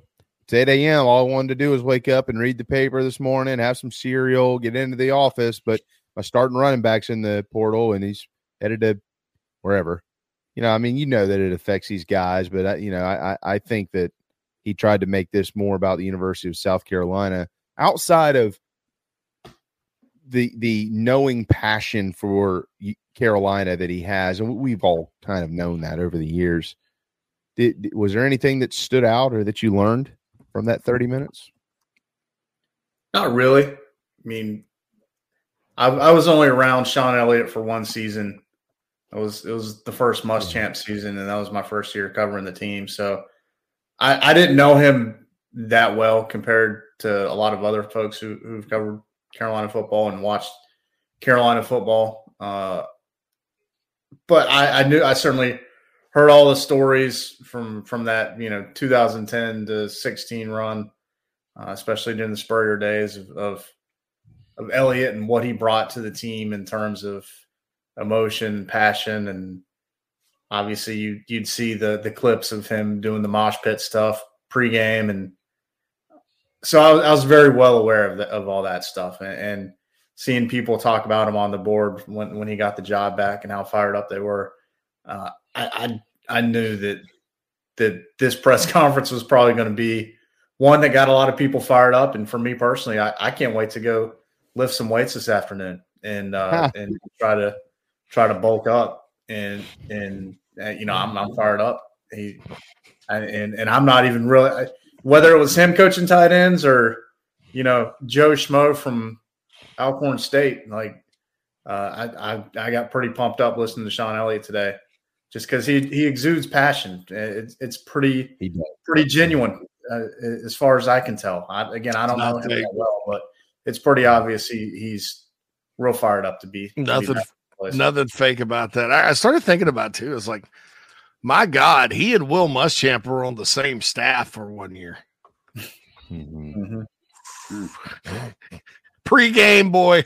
I bet it was on then. Oh my God.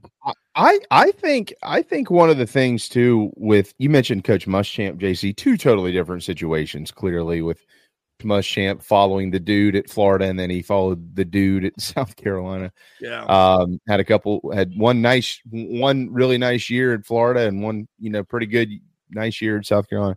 I think when you evaluate Coach Elliott and what he did as a head coach at Georgia State overall, what a win. Like, I mean, hell, I know that you don't cover Georgia State and know that program inside and out or anything, but I think JC's talked about some of this last week.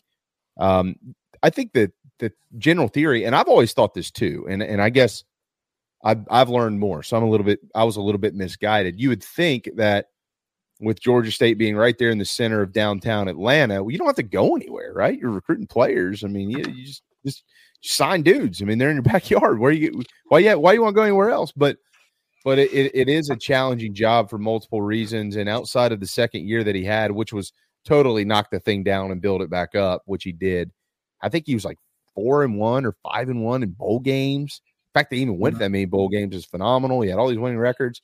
I think that he leaves there very proud of what he achieved. Did you feel that today? Like, he didn't feel like he left, I don't want to say a loser, but like, I feel like he left everything on the table. Like, I did everything I could do, and now I'm just ready to come home. Yeah, I think he's content with how that chapter of his coaching career went. I mean, if you just look at the Sun Belt Conference as a whole, Jesus, it's a really good league for that level. Obviously, it's not the SEC, but for that level, for a group of 5 schools, I don't know if you're going to find a better division than what Georgia State's in. I'd pull it up just to remind myself, but James Madison won the East Division, followed by App State, Coastal Carolina, Old Dominion, then Georgia State, Georgia Southern, and Marshall. Like all 6 or 7 or 8 of those programs are very proud football programs. They do everything in their power to win football games and to be competitive and to try to win at the highest level that they're at right now. And some people might look at the overall record from Sean Elliott's tenure there. I believe it was a losing record, but he had 5 winning seasons. I think that the 2-10 in year 2 probably skews things a little bit, but I mean they had some success there, and it's a very competitive league. And as you guys talked about last week, I was listening to that episode a little bit, watching that episode a little bit. There are a lot of challenges at a place like Georgia State specifically that people don't really think about, especially if they're national type pundits who've never been to Georgia State's campus or know where in Atlanta it is or what they've got going on there. Like, yeah, hey, they play at the Brave Stadium. That's all they know about them. Well, it's not even on campus. Like, that's totally detached. It's nearby their campus, but it's not on campus. It's sort of similar to Williams-Brice being detached from the University of South Carolina, but they don't have 80,000 people trying to come watch their football games. They have, I don't know what the average attendance was, but it's probably not more than 10,000, and that's probably being very generous. So there are a lot of challenges, as you guys have talked about before, that are associated with being at Georgia State. But I'll say this. I'll close by saying this. If you look at some of the players that Georgia State added from the transfer portal this past cycle, there are a lot of names who some people might be familiar with if they follow recruiting and see that a lot of those guys have moved down from Power 5 schools. It'll probably leave whoever the next head coach is at Georgia State with a pretty decent roster to go, try to win games in the Sun Belt with. Yeah, I think honestly, and I think Sean feels this way. He did all he could do there. That's a fledgling program. It's a 13-year-old program. It's much more. They have much more in common with some Conference USA schools like Charlotte or Florida International, Middle Tennessee, schools like that they do the Sun Belt. The Sun Belt's an interesting case study because they inherited all the powerhouses coming up from FCS, like you mentioned, Hale, most recently James freaking Madison, App State, Georgia Southern, and then all the schools that dropped, that kind of had to drop backward, like that once were Conference USA, like Marshall, Southern Miss. You got a program there in Troy that's got a lot of tradition. Louisiana, where Billy Napier came from's won games. I guess the most similar profile will be Old Dominion in terms of, located in a talent hotbed, not that old of a program, but ODU, yes, any coach in the country, they think ODU is a gold mine. Even Arkansas State, how many coaches jump from Arkansas State to Gus Malzahn, Hugh Freeze coach there, Brian Harsin coach there, Champions of Life is there now, trying to dig his way out. I think he took Georgia State as far as he could do it, and I thought when they started that program, they hired Bill Curry. I was like, I just don't know. Atlanta is a dog town, but it's also the whole SEC and most of the ACC, and then there's Georgia Tech. And so then you even have a suburban football program now, Kennesaw State, that's doing pretty well. But you tell me where you fit in downtown like that. I just don't know that you do. Great idea, getting Turner Field to be your home field. I think they got a lot going for them. But I just think you look at it, and it's like a miniature SEC. You throw Southern Miss and Marshall in there. Southern Miss and Marshall used to routinely beat big-time schools.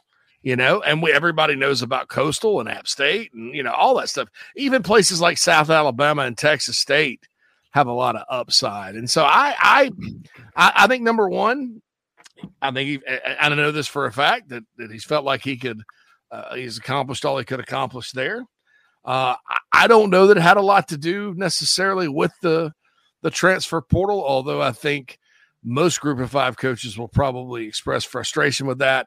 And I say I feel bad for the coaches. I think the athletics programs did it to themselves by chasing money at the FBS level. And, it's just how it is right now. I'm sorry, but you're FBS technically. You're the ones that chose to come and play at this level. And now, you're going to get rated. So there you go. But I think, when you look at the job he did, we're going to look back on it in a couple of years, because I think the new guy will inherit a good situation and they'll win some games. But I think we're going to look back on this in a couple of years and go, man, what Sean Elliott did at Georgia State was nothing short of amazing. Because you look at this league and I'm like, who has the most upside and potential and tradition and all that stuff that you mix in to have a successful program at that level? Georgia State would not rank all that high on my list. Yeah, I think that Sun Belt East Division is the SEC West equivalent of the G5. 5. Yeah, it's loaded, man. App State is awesome. Like that's a fantastic program. I don't have to explain that to anyone around here. Coastal has clearly got a good thing going there, even post Jamie Chadwell. I think there's a lot to like about the upside with those two programs in particular, and could, like JC said, probably name a few more before you get down to Georgia State. If you're just talking, what's a better job? Yeah, exactly, and clearly part of the center of the conversation today was his family. He's got Madden and Max and Summer. They get him back home permanently. He was telling some that he'd drive here for 5-minute cheerleading things and turn around, drive back. It's crazy to even think about.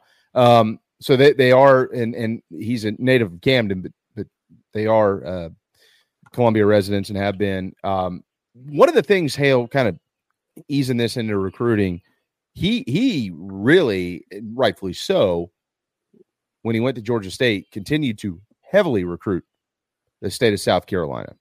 So what do you know about his relationships with the high school coaches here within our borders? Yeah, I think he's well liked. A lot of people got to know him. Starting back at App State when he was an assistant there. That's always been a pipeline for that program is the level of players they can get out of South Carolina. Like there are a lot of good football players in this state, as we all know.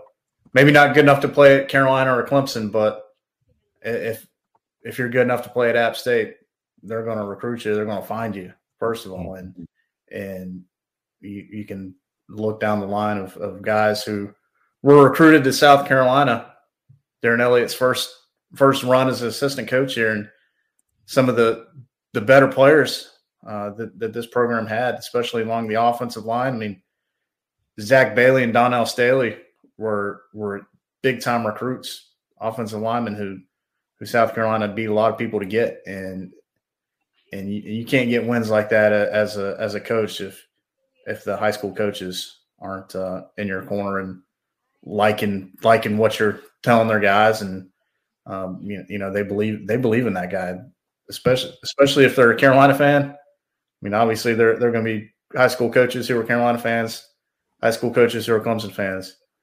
I know without a doubt all of the South Carolina fans who coach high school football in this state, they love them some Sean Elliott. So I think it's safe to say he's going to do pretty well that way. Smiled for 30 minutes today. By the way, tip of the cap to Schubert. If you have not looked at thebigspur.com today just yet, the VIP tidbits are up, and JC has probably about depending whether you can or cannot read, a 5 to 10 minute read of information on Gamecock football. Some of you might be like me. It takes you a little bit longer to comprehend, but nonetheless, it's up there and really good stuff. He's got a bunch in there on Sean. So I think one of the interesting things, I'll let you two kind of take this out. I'm just going to tee it up and see if one of you grounds out or hits it in the gap or what you're going to do with it. One of the interesting things right now about this staff is there are 3 offensive line coaches on it. Now I get what Coach Elliott was saying today, and I think that that's the right approach, and it's long been the right approach around here to have a staff that's multifunctional, that it can work together on both sides of the ball to figure out the best thing that they can figure out for their football program. With that said, the guy who's the least experienced is the offensive line coach. And I'm not saying that that's a bad thing. I'm just saying the least experienced guy is the offensive line coach officially, and Lonnie Teasley.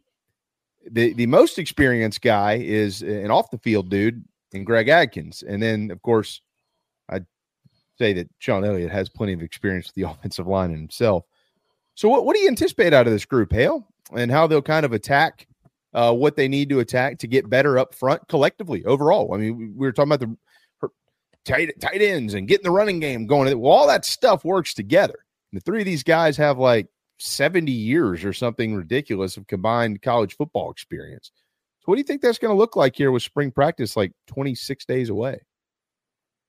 I don't know. I can't really speak to too much of the scheme and those types of specifics, but I would think that whatever it looks like, JB, is those guys coming together and trying to figure out, hey, what works best for us, whether it's zone, power, whatever the case may be. I think they're going to probably come to a collaborative decision, and it'll probably be pretty obvious because, those things tend to show themselves during practice of what they do well and what they don't do so well, or what they need to get better, or whatever the case may be. I think it's safe to say that you're going to have a group of football coaches who are comfortable with sharing decisions or sharing ideas and making decisions as a group, as opposed to a coach over here saying, well, no, I like it this way, so we need to do it that way. Or a coach over here, kind of side-eyeing them,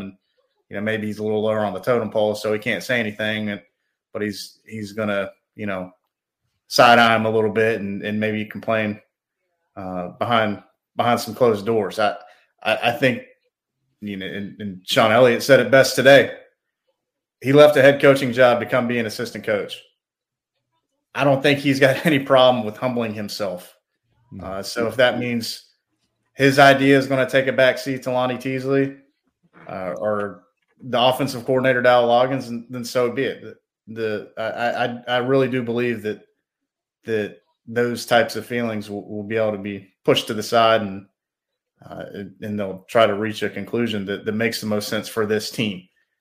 And I think that's key for any football team, any level, is to just figure out what you're good at and try to do it as often as possible and as efficiently as possible. Lonnie Teasley's a lucky dude, isn't he? To have those two guys as mentors in the building. Holy smokes. I mean, just think about the combined experience of the staff as a whole. I know. I mean, my goodness. I agree. I mean, it's just, we spoke a little bit about it with Mike yesterday, but it's astounding. It really is. Got a little red meat for the haters and smartasses out there. Yeah. So, there's, including Shane Beamer, 5 former tight ends coaches now. That's a good point. Right. Coley coached tight ends, Beamer coached tight ends, Elliott coached tight ends, and his coaching tight ends. Dowell coached tight ends, and Lonnie Teasley coached tight ends. Markwell Blackwell did not, which surprised me because he's coached quarterbacks in some other spots. Yeah. Joe DeCamillis has never coached a position except special teams. Yeah. So, and I did write up on him, by the way. You're right up on some of the. Well, I kind of borrowed some from the VIP room a few weeks back, and I talked to my other guy, not a Texas guy that's not from our network, and he kind of reinforced it and said, "Yeah, man, Sark couldn't manage the clock, and this guy came in and kind of helped him with all that." And I guess if you're just a special teams coach and you're in the NFL and you got the head coach, and especially if the head coach is your father-in-law. You could maybe help with that. You probably could get pretty good at it through the years, because you got to look at the clock too to know when to send the punt, kick, block onto the field and stuff, right? Punt team. So, yeah, let's go punt, shoot, punt team. All right, punt team. But and just a lot of organizational stuff and all that. Just really nice. And now DeMarco yesterday did mention, and DeCamillis mentioned this in his in his presser that coaching special teams in the NFL, there's really just like one way to do it. Yeah. He's like, Pat was like, punt team is just your basic. I mean, you just punt team. That's it. That's what it is. He's like, in college, it's like Waffle House hash browns. There's a bunch of different ways you can do it. You can scatter it, smother it, or cover it. Yeah, and D. Camillus, by the way, mentioned that in his preset. I think you can affect the game differently because I think maybe part of it's because the hashes, maybe part of it's because of, a 47-man roster. Dude, isn't that weird? And Hale, you've been covering Carolina / Clemson for how long now total? What year is this? 20 since 2009. However long time. I was about to say 15 years. Okay. Yeah. And JC, you've been covering all this for 20 years. So 35, 40 years experience between the two of you. There's two coaches on this staff who've been hired in consecutive years who have gone out of their way to mention the hash marks and how it affects the game and how you call the game based on the hash marks at the college level coming from the NFL level. Had you ever heard anybody talk about the hash marks before they got here? Because I never even thought about it. The first time I heard about it was the mad scientist OC Carolina had before the new guy, before Dowell. Yeah. Notice that was one of the first things Dowell said. Like I wasn't a big fan of the weight. It's not that I'm not a fan of bunch formations because LSU and Alabama, some other schools have shown us that those can be lethal if you have the right players. But I wasn't a fan of how crowded it was because you lose your advantages and your personnel advantages in college when you stack people too close together at the line. Right. That's why you can spread people out in college and be successful with it. That's why with the hash marks, you can't spread people out in the pros and be that successful. It's a different game. Now, there are concepts that go back and forth, but that does make it – you don't think about that when you're watching it, but that does make it a different game. And Dowell and D. Camillus both have mentioned that. And I think that's – and it kind of shocks me that Marcus Satterfield seemed to care that they were hash marks. I mean, I don't know. You ask him. Go ask Matt Rule because they're still letting him call plays, even though they've moved him to tight ends coach. Tight end coaches, baby. But it just there was no I don't know. So anyway, I'm glad people understand that now at Carolina. And I guess the other thing is too, South Carolina really hasn't had a whole lot of guys call plays here or whatever outside of Steve Spurrier that have been in the NFL. So we haven't really been exposed to all that. I'm trying to think of some former NFL coaches that came back. Ray Richleski, I guess, came back from the Colts or wherever to coach special teams that one year. Boy, he was quite a character, by the way. Or maybe he went to the Colts. I don't know. But Carolina's has not had a whole lot of guys to run offense or defense come back from the NFL. Maybe since the 80s with Al Groh, who came in and had a 1 year as an offensive coordinator under Joe Morrison and then went back to defense. But so I guess we just haven't been exposed to those differences because we haven't had to worry about it. Everybody's kind of come from college, that's been around here. But it's true. That's true. And people, why didn't Steve Spurrier's and Bobby Petrino's offense work up there? That's probably has something to do with it. Because if you're dealing with different areas of space than your offense, which is based on spacing and finding open space, that space isn't always going to be open unless you adjust. So it's a very interesting thing to kind of consider. All right, Hale, we'll get you out of here in just a few minutes. Give us a big, warm Hale McGranahan recruiting update. What's on the agenda in the immediate future, from official visits to commitment watch? What do you have? Give us the juice, man. Yeah, the official visits aren't a short-term thing. Like, it's not going to be till June. Well, May 31st till those start happening around here. But I think there are probably up to 11 guys that have to go back and count up. Got 11 guys, maybe 12 confirmed as official visitors for a few different weekends, starting that May 31st, then the following weekend, and then 2 weeks after that one. A lot of guys who are cornerbacks, DBs, some offensive linemen. They're working on getting some more receivers added to the guest list.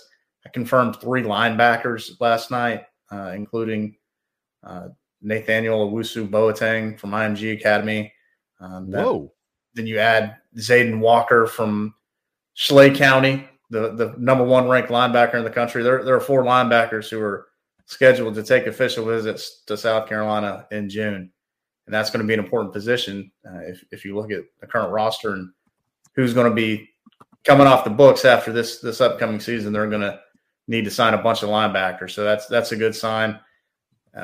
Seems like we're talking about defensive tackles every week when we get to this point of my appearance on the show. Haven't gotten any confirmation on defensive tackles taking official visits, but I'm sure there will be some added to the list as we get further along. Obviously, May 31st is a long way away, so there's plenty of time to get guys in and scheduled for those. And in the meantime, leading up to that, there will be plenty of opportunities for unofficial visits. The team will start spring breaks March 19th, and they'll have the spring break earlier in the month. So probably about that second week in March, we'll start seeing a bunch of guys coming in for unofficial visits, and things are going to crank up and get busier and busier as we get closer to the summer, and it's going to be a busy stretch these next 4 or 5, maybe even 6 months when it comes to recruiting for South Carolina. So things might feel a little slow for right now if you're a South Carolina fan looking at recruiting, but I promise this thing's going to get going and get cranked up, and you're going to start seeing guys joining Jaden Sellers in this commitment class as they look to start building this thing. I'm just trying to use simple logic here, but they've got 4 new coaches on staff, including one that just had his press conference today. I would imagine that the 4 of them over the next 30 to 45 days will really be starting to lay some groundwork for what's to come this summer. So when you make staff changes like that, it's just going to take a little bit of time to kind of get those relationships reestablished or just established in general. So those who are maybe getting a little antsy, while we all understand, I would venture a guess that the message is just hang tight. They're hard at work. Yeah, and I'd say this too. It's like, look, if you look at the classes Beamer, really the classes Muschamp signed to, all of them ended up okay. Last year was different. That they had all 5 big time commits in December, January, February. A lot of that was groundwork they had laid. A lot of it was those kids that come to great atmospheres for the A&M game and Tennessee game. Carolina went 8-5, and they're 5-7 this year. It doesn't necessarily mean you're not going to be able to recruit, but you're not going to be able to recruit as fast. And some people, when a losing season happens, they freak out. They're like, oh my God, the recruiting class is going to fall apart. That takes an absolute disaster. And this year was bad. It wasn't a disaster. And so they're able to hold on to those guys. It's that next class that it impacts, because those are the younger kids and they make decisions earlier and stuff like that. I'm looking at these official visits, though. I think if they get their share of guys here, they're going to be looking pretty good, especially with some of these kids out of Georgia. It's interesting. This kid, Chris Hatfield, he's a 6'3" corner from Long County. I've never heard of Ludowici, Georgia. Is that how you say it? I don't even know how to pronounce it. I'm going with the Italian pronunciation just because it's easier for me. So I'm going with Ludowici. But I mean, Ludowici. Welcome to Ludowici. So it's in the Hinesville, Fort Stewart metropolitan areas. It's like extreme southeast Georgia. I guess sort of towards Savannah. Ludowici, so that's where, I guess that's where he's. Yeah, the county seat though is Ludowici, or Ludowici. Or maybe it's Native American. Bobby says it's Ludowici. Ludowici. I like the Italian version better. Ludowici. Hey. Well, Hale, we're short on time, my man. Anything All else right, you dude. need to plug in here? As we gotta move since we're 30 minutes late. Just wrapping up on the official visit thing in the summer. The general rule of thumb is about half the guys who take official visits to South Carolina in the summer are going to end up signing with the Gamecocks. That's generally how it's gone since these things started happening in June.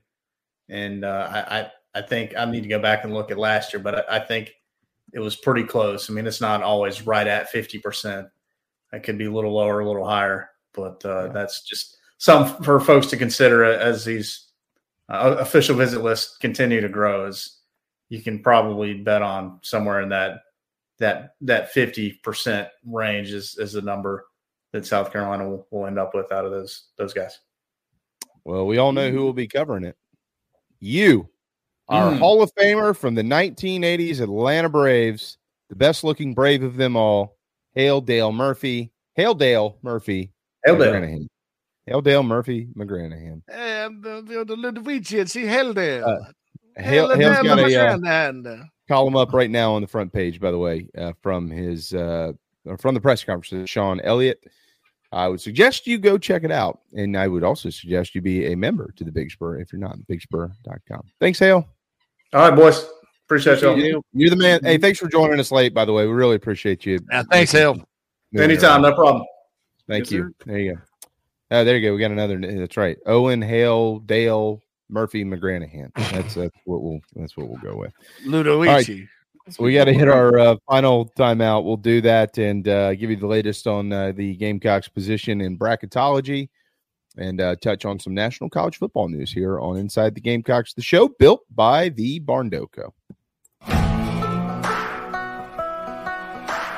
Chicken cock originated in Kentucky, like so many other bourbons. And so the resurrection of it, Paris, Kentucky, that's the county seat of Bourbon County. So much of this whiskey was being made in that Bourbon County, put on ships and barges and shipped down to Ohio, down to Mississippi, and got to New Orleans, where it got distributed all over the world. And people kept saying, well, hey, I want some more of that whiskey from Bourbon County. And so that's how bourbon whiskey got its name. And chicken cock originated actually in Paris, Kentucky, which is today Bourbon County. If you're in the upstate of South Carolina and are in need of residential real estate services, Cindy Bass Searfoss of Caldwell Banker Kane is for you. Ask her about the village at Creekside, all of her listings in my hometown of Spartanburg, South Carolina, right there on Daniel Morgan Avenue, married to a lifelong Gamecock fan. And many of our listeners have already bought homes from her and been 100% satisfied with the detail and care she uses. Cindy Searfoss, 864-414-5271, Caldwell Banker Kane in the upstate for your real estate needs. Building your dream home is often just that, a dream, and sometimes a nightmare. But at the Barn Company, they commit to quality and build without sacrifice. Customization, open floor plans, limitless flooring options, maintenance-free and easy installation perks, and affordability are just a few reasons why they've been named one of the best builders in the U.S. Believe in your dreams. Visit thebarndominiumco.com. That's thebarndominiumco.com. The Barn Company. Gamecock owned, Gamecock operated.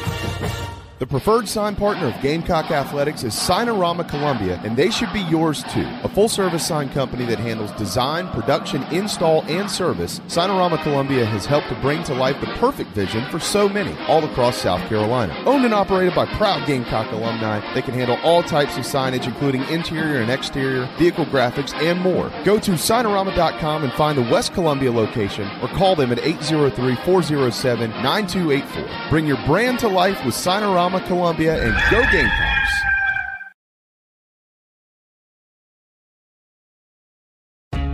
Charleston Fitness Equipment is keeping South Carolina in shape. Clients have come from all over the Palmetto State to find that one piece of equipment that they enjoy that keeps them looking and feeling good. Whether it's a home rower, treadmill, elliptical, free weights, a home gym, or something else, Charleston Fitness Equipment keeps the mirror smiling back at you. Get in shape like the Gamecocks do.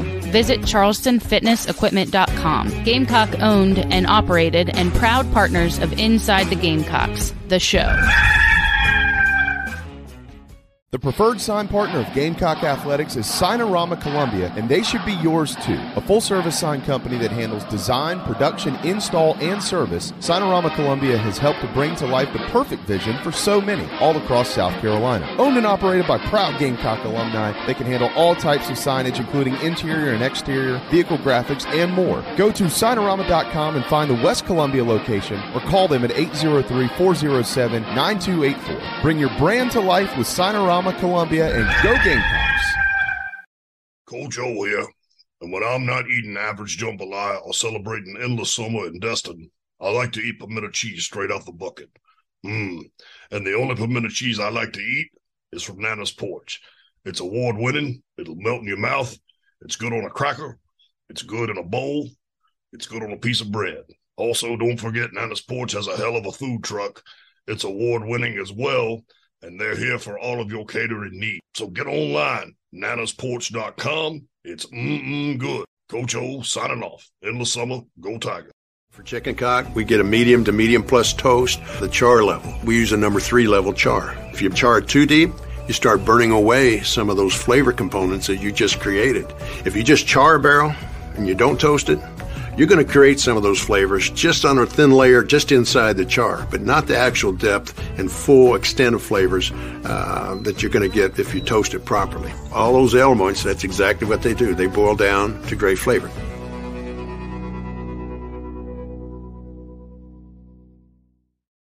If you're in the real estate market in the Lowcountry or even in the Midlands, please contact me, JB, with Coast to Coast Realty SC. Go Gamecocks. This break is presented by Billy G's Carolina Barbecue, the state newspaper's 2023 winner for Best Catering, Best Barbecue, and Best Food Truck. Visit BillyG'sCarolinaBarbecue.com for all of your catering needs. Ladies and gentlemen, here it is.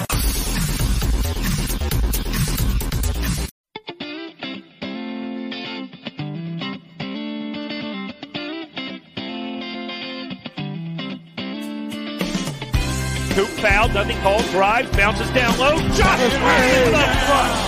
Michi will drive, kick in the corner, Cooper for 3, it's up, it's good! Michi from 30 feet, got it! A dominating performance at home by South Carolina. They don't just beat Kentucky, they punch Kentucky in the mouth tonight, folks. And the number 6 team in the nation will go down, and they will go down hard.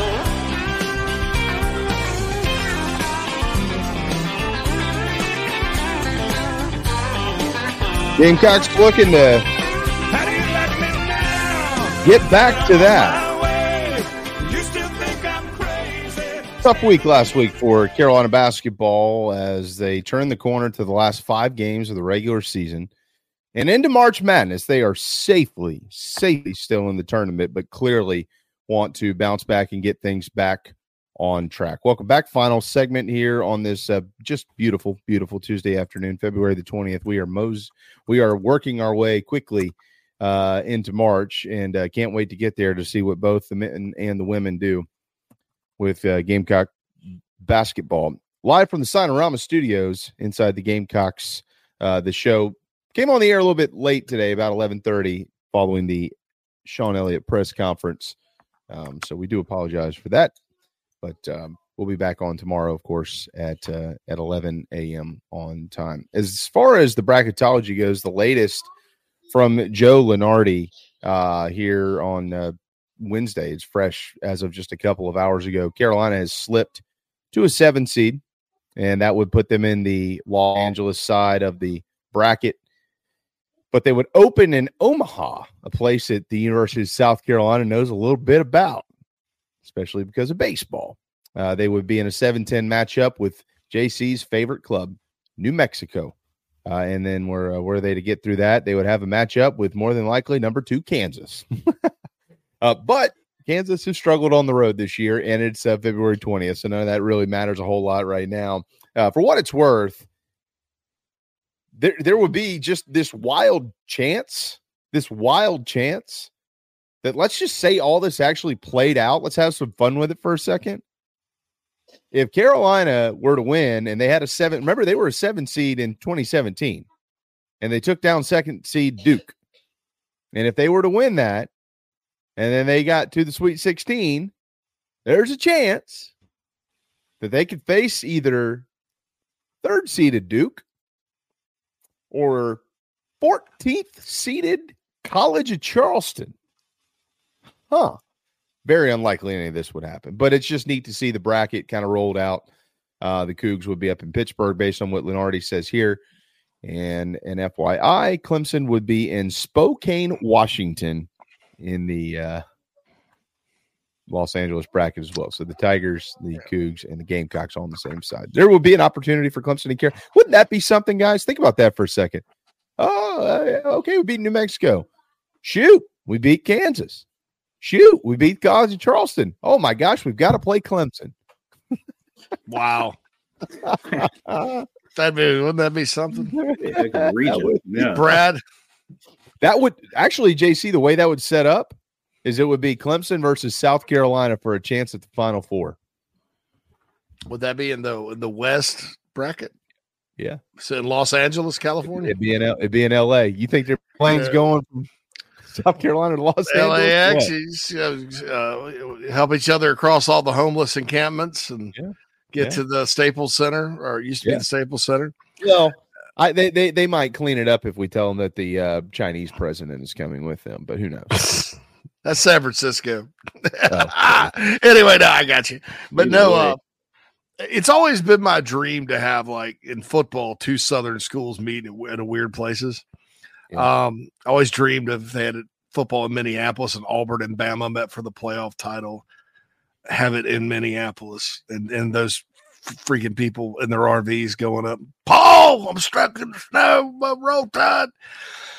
So this would be a close second. Clemson, South Carolina, Los Angeles, California, right there. It's not in Inglewood anymore, but guess Eldon Campbell, former Clemson greats from Inglewood, California. So there is some history and some ties there, but that would be fun. That'd be very interesting because the basketball rivalry, it's a rivalry, but man, you may as well have Georgia and Georgia Tech playing for. This is what makes it a rivalry, though. Like this is the stuff that elevates it. Like Duke and North Carolina, I don't think have ever played each other in the NCAA tournament. But how many times have they faced off in the ACC championship game? So they played the Final Four 2 years ago. Remember, Eric, your boy? That's how can you not remember? That was the one. That was the first one. Eric. There's a major Eric Church storyline. No, I'm kidding. Yeah, but no, you're right. That's the only time. That's the only time they've ever played. That's it. And they're 10 minutes from each other. But you're right, JB.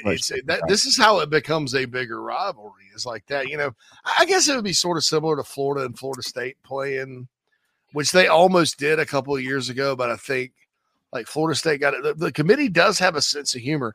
It also seems to me, I think Texas played Texas A&M in basketball in the NCAA tournament not too long ago. Unless one of them got upset because one was a 3 and one.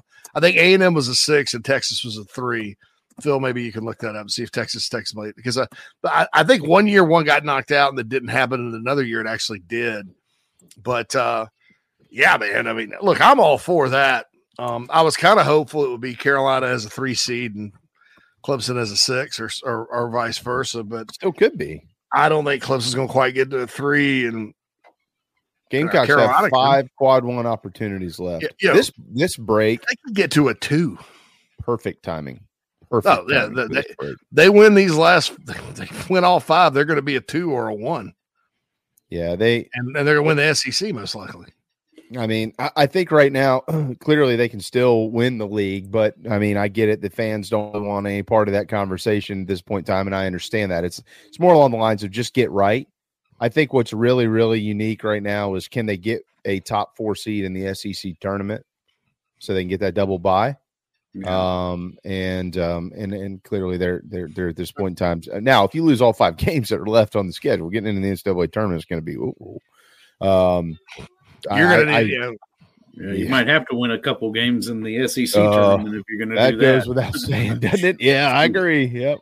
Yeah, let's not let our hopes and dreams rely on that tournament there. Let's get in there without having to compete there. I think it's really important to win one of these next two on the road. Really important. Oh, for sure. It's been 2015 since the Gamecocks have won more than one SEC tournament game. Shoot, I don't know. I thought it was the year after. Am I wrong? Is it 2015? 16 they got bounced in the first round by Georgia. 17 they got bounced by Bama. 18 they won the opener. They beat Ole Miss or somebody and they got bounced. Yep. I think they've lost in the first round. Them out of the tournament. I think they've lost in the. Frank didn't get past day one. Of course, in 2020 they didn't play, but he didn't. They didn't make it. They never made it. They made it to Saturday once, I think. No, maybe not even ever to Saturday under Frank. And Carolina. Say what you want about Odom and Fogler, they kind of had a knack. They'd get in there sometimes and win some games and get to Saturday, but. Look, it'd be nice to reverse the trend at the SEC tournament this year. I think Carolina's a tough out in the tournament with their style of play. It just depends on the matchups and who you're playing. But I do think that, there's that opportunity too. Let's say they maybe slip and go 2-3 or 1-4 down the stretch. You still have that opportunity to get another quad couple wins, and shore it up. I don't see them getting left out unless they lose every single game and the metrics go bad on them. And even at that, maybe you're looking at Dayton, sneaking in. But I think if what they say is true and every game counts the same, every game counts the same. So you don't look at trends, although they do. They do. So well, I think that's one of the great things about this break. Like sometimes, especially in baseball and basketball, because you play so many games, it's when you're on a heater, you hate to have some time off. I mean, you just want to roll the ball back out there and let's keep playing. And but then sometimes you run into a roadblock and you don't have enough time really to kind of clear the brain and get some kinks worked out. You got to get back out there and kind of work it out in the middle of playing really good teams and all those type things. They obviously are in a little bit of a funk. I think, by the way, and this is going to sound awful, and somebody's going to take this the wrong way and tell me that I'm and that's fine. I think the emergence of Colin Murray Boyles has thrown some of the chemistry off, and they have to figure out how to readjust to that because he's fantastic. I mean, this cat is the dude, but they're relying a lot on him cleaning some stuff up. They're just settling for a bunch of bad shots, and that's not their offense. So I think Coach Paris has kind of got to get him in there and get him. Look, the stats will take care of themselves. Colin's going to do what Colin's going to do. We have to play our brand of basketball, and I think that'll start to straighten some things out for this team. I really do believe that. And based on some conversations I had, I think that's a little bit of the issue. So we'll see.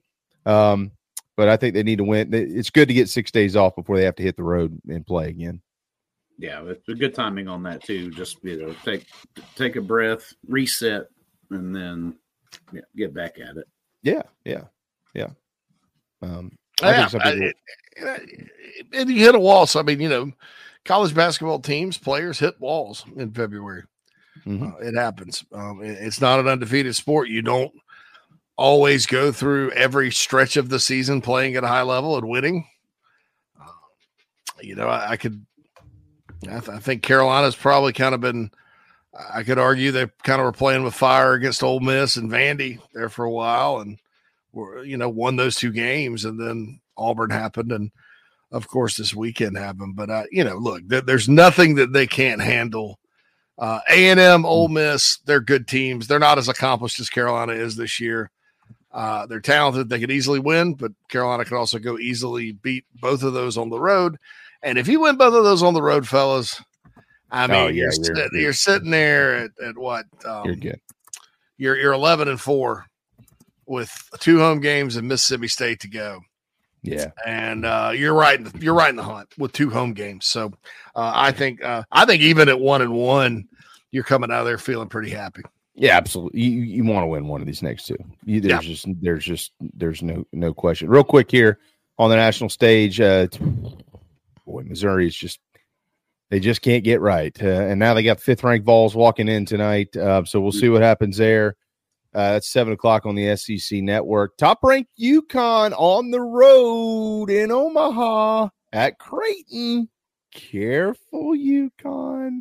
They look like the best team in college basketball, 2.5-point favorites at the CHI Health Center in Omaha. 11th-ranked Baylor on the road at 25th-ranked.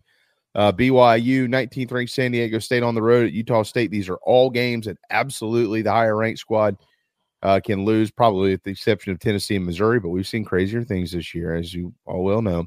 And then also in the SEC tonight, Arkansas is at Texas A&M. It'd probably go a long way for Texas A&M to not lose this ball game because they would like to be in the postseason, and it's going to start to get a little dicey if they drop a home one to Arkansas, considering they are firmly on the bubble as one of the last 4 buys in college basketball right now. Yeah, that's Ole Miss is one of the last 4 in too, so that Ole Miss plays Mississippi State this weekend. But that's going to be interesting. That at UConn, I tell you, they're a very good. They're really dominant. Good. I mean, it's them and everybody else right now. So we'll see what happens. Doubt. If you're the Gamecocks, you don't really want to get matched up across from those guys, but we'll see what happens and all that. And speaking of Missouri, those of you that love to talk about athletic directors, their AD walked out the door and went to Arizona at high times in Columbia, Missouri. So, number one, I think many of you overrate the role of an athletic director with your constant complaining about Coach Tanner.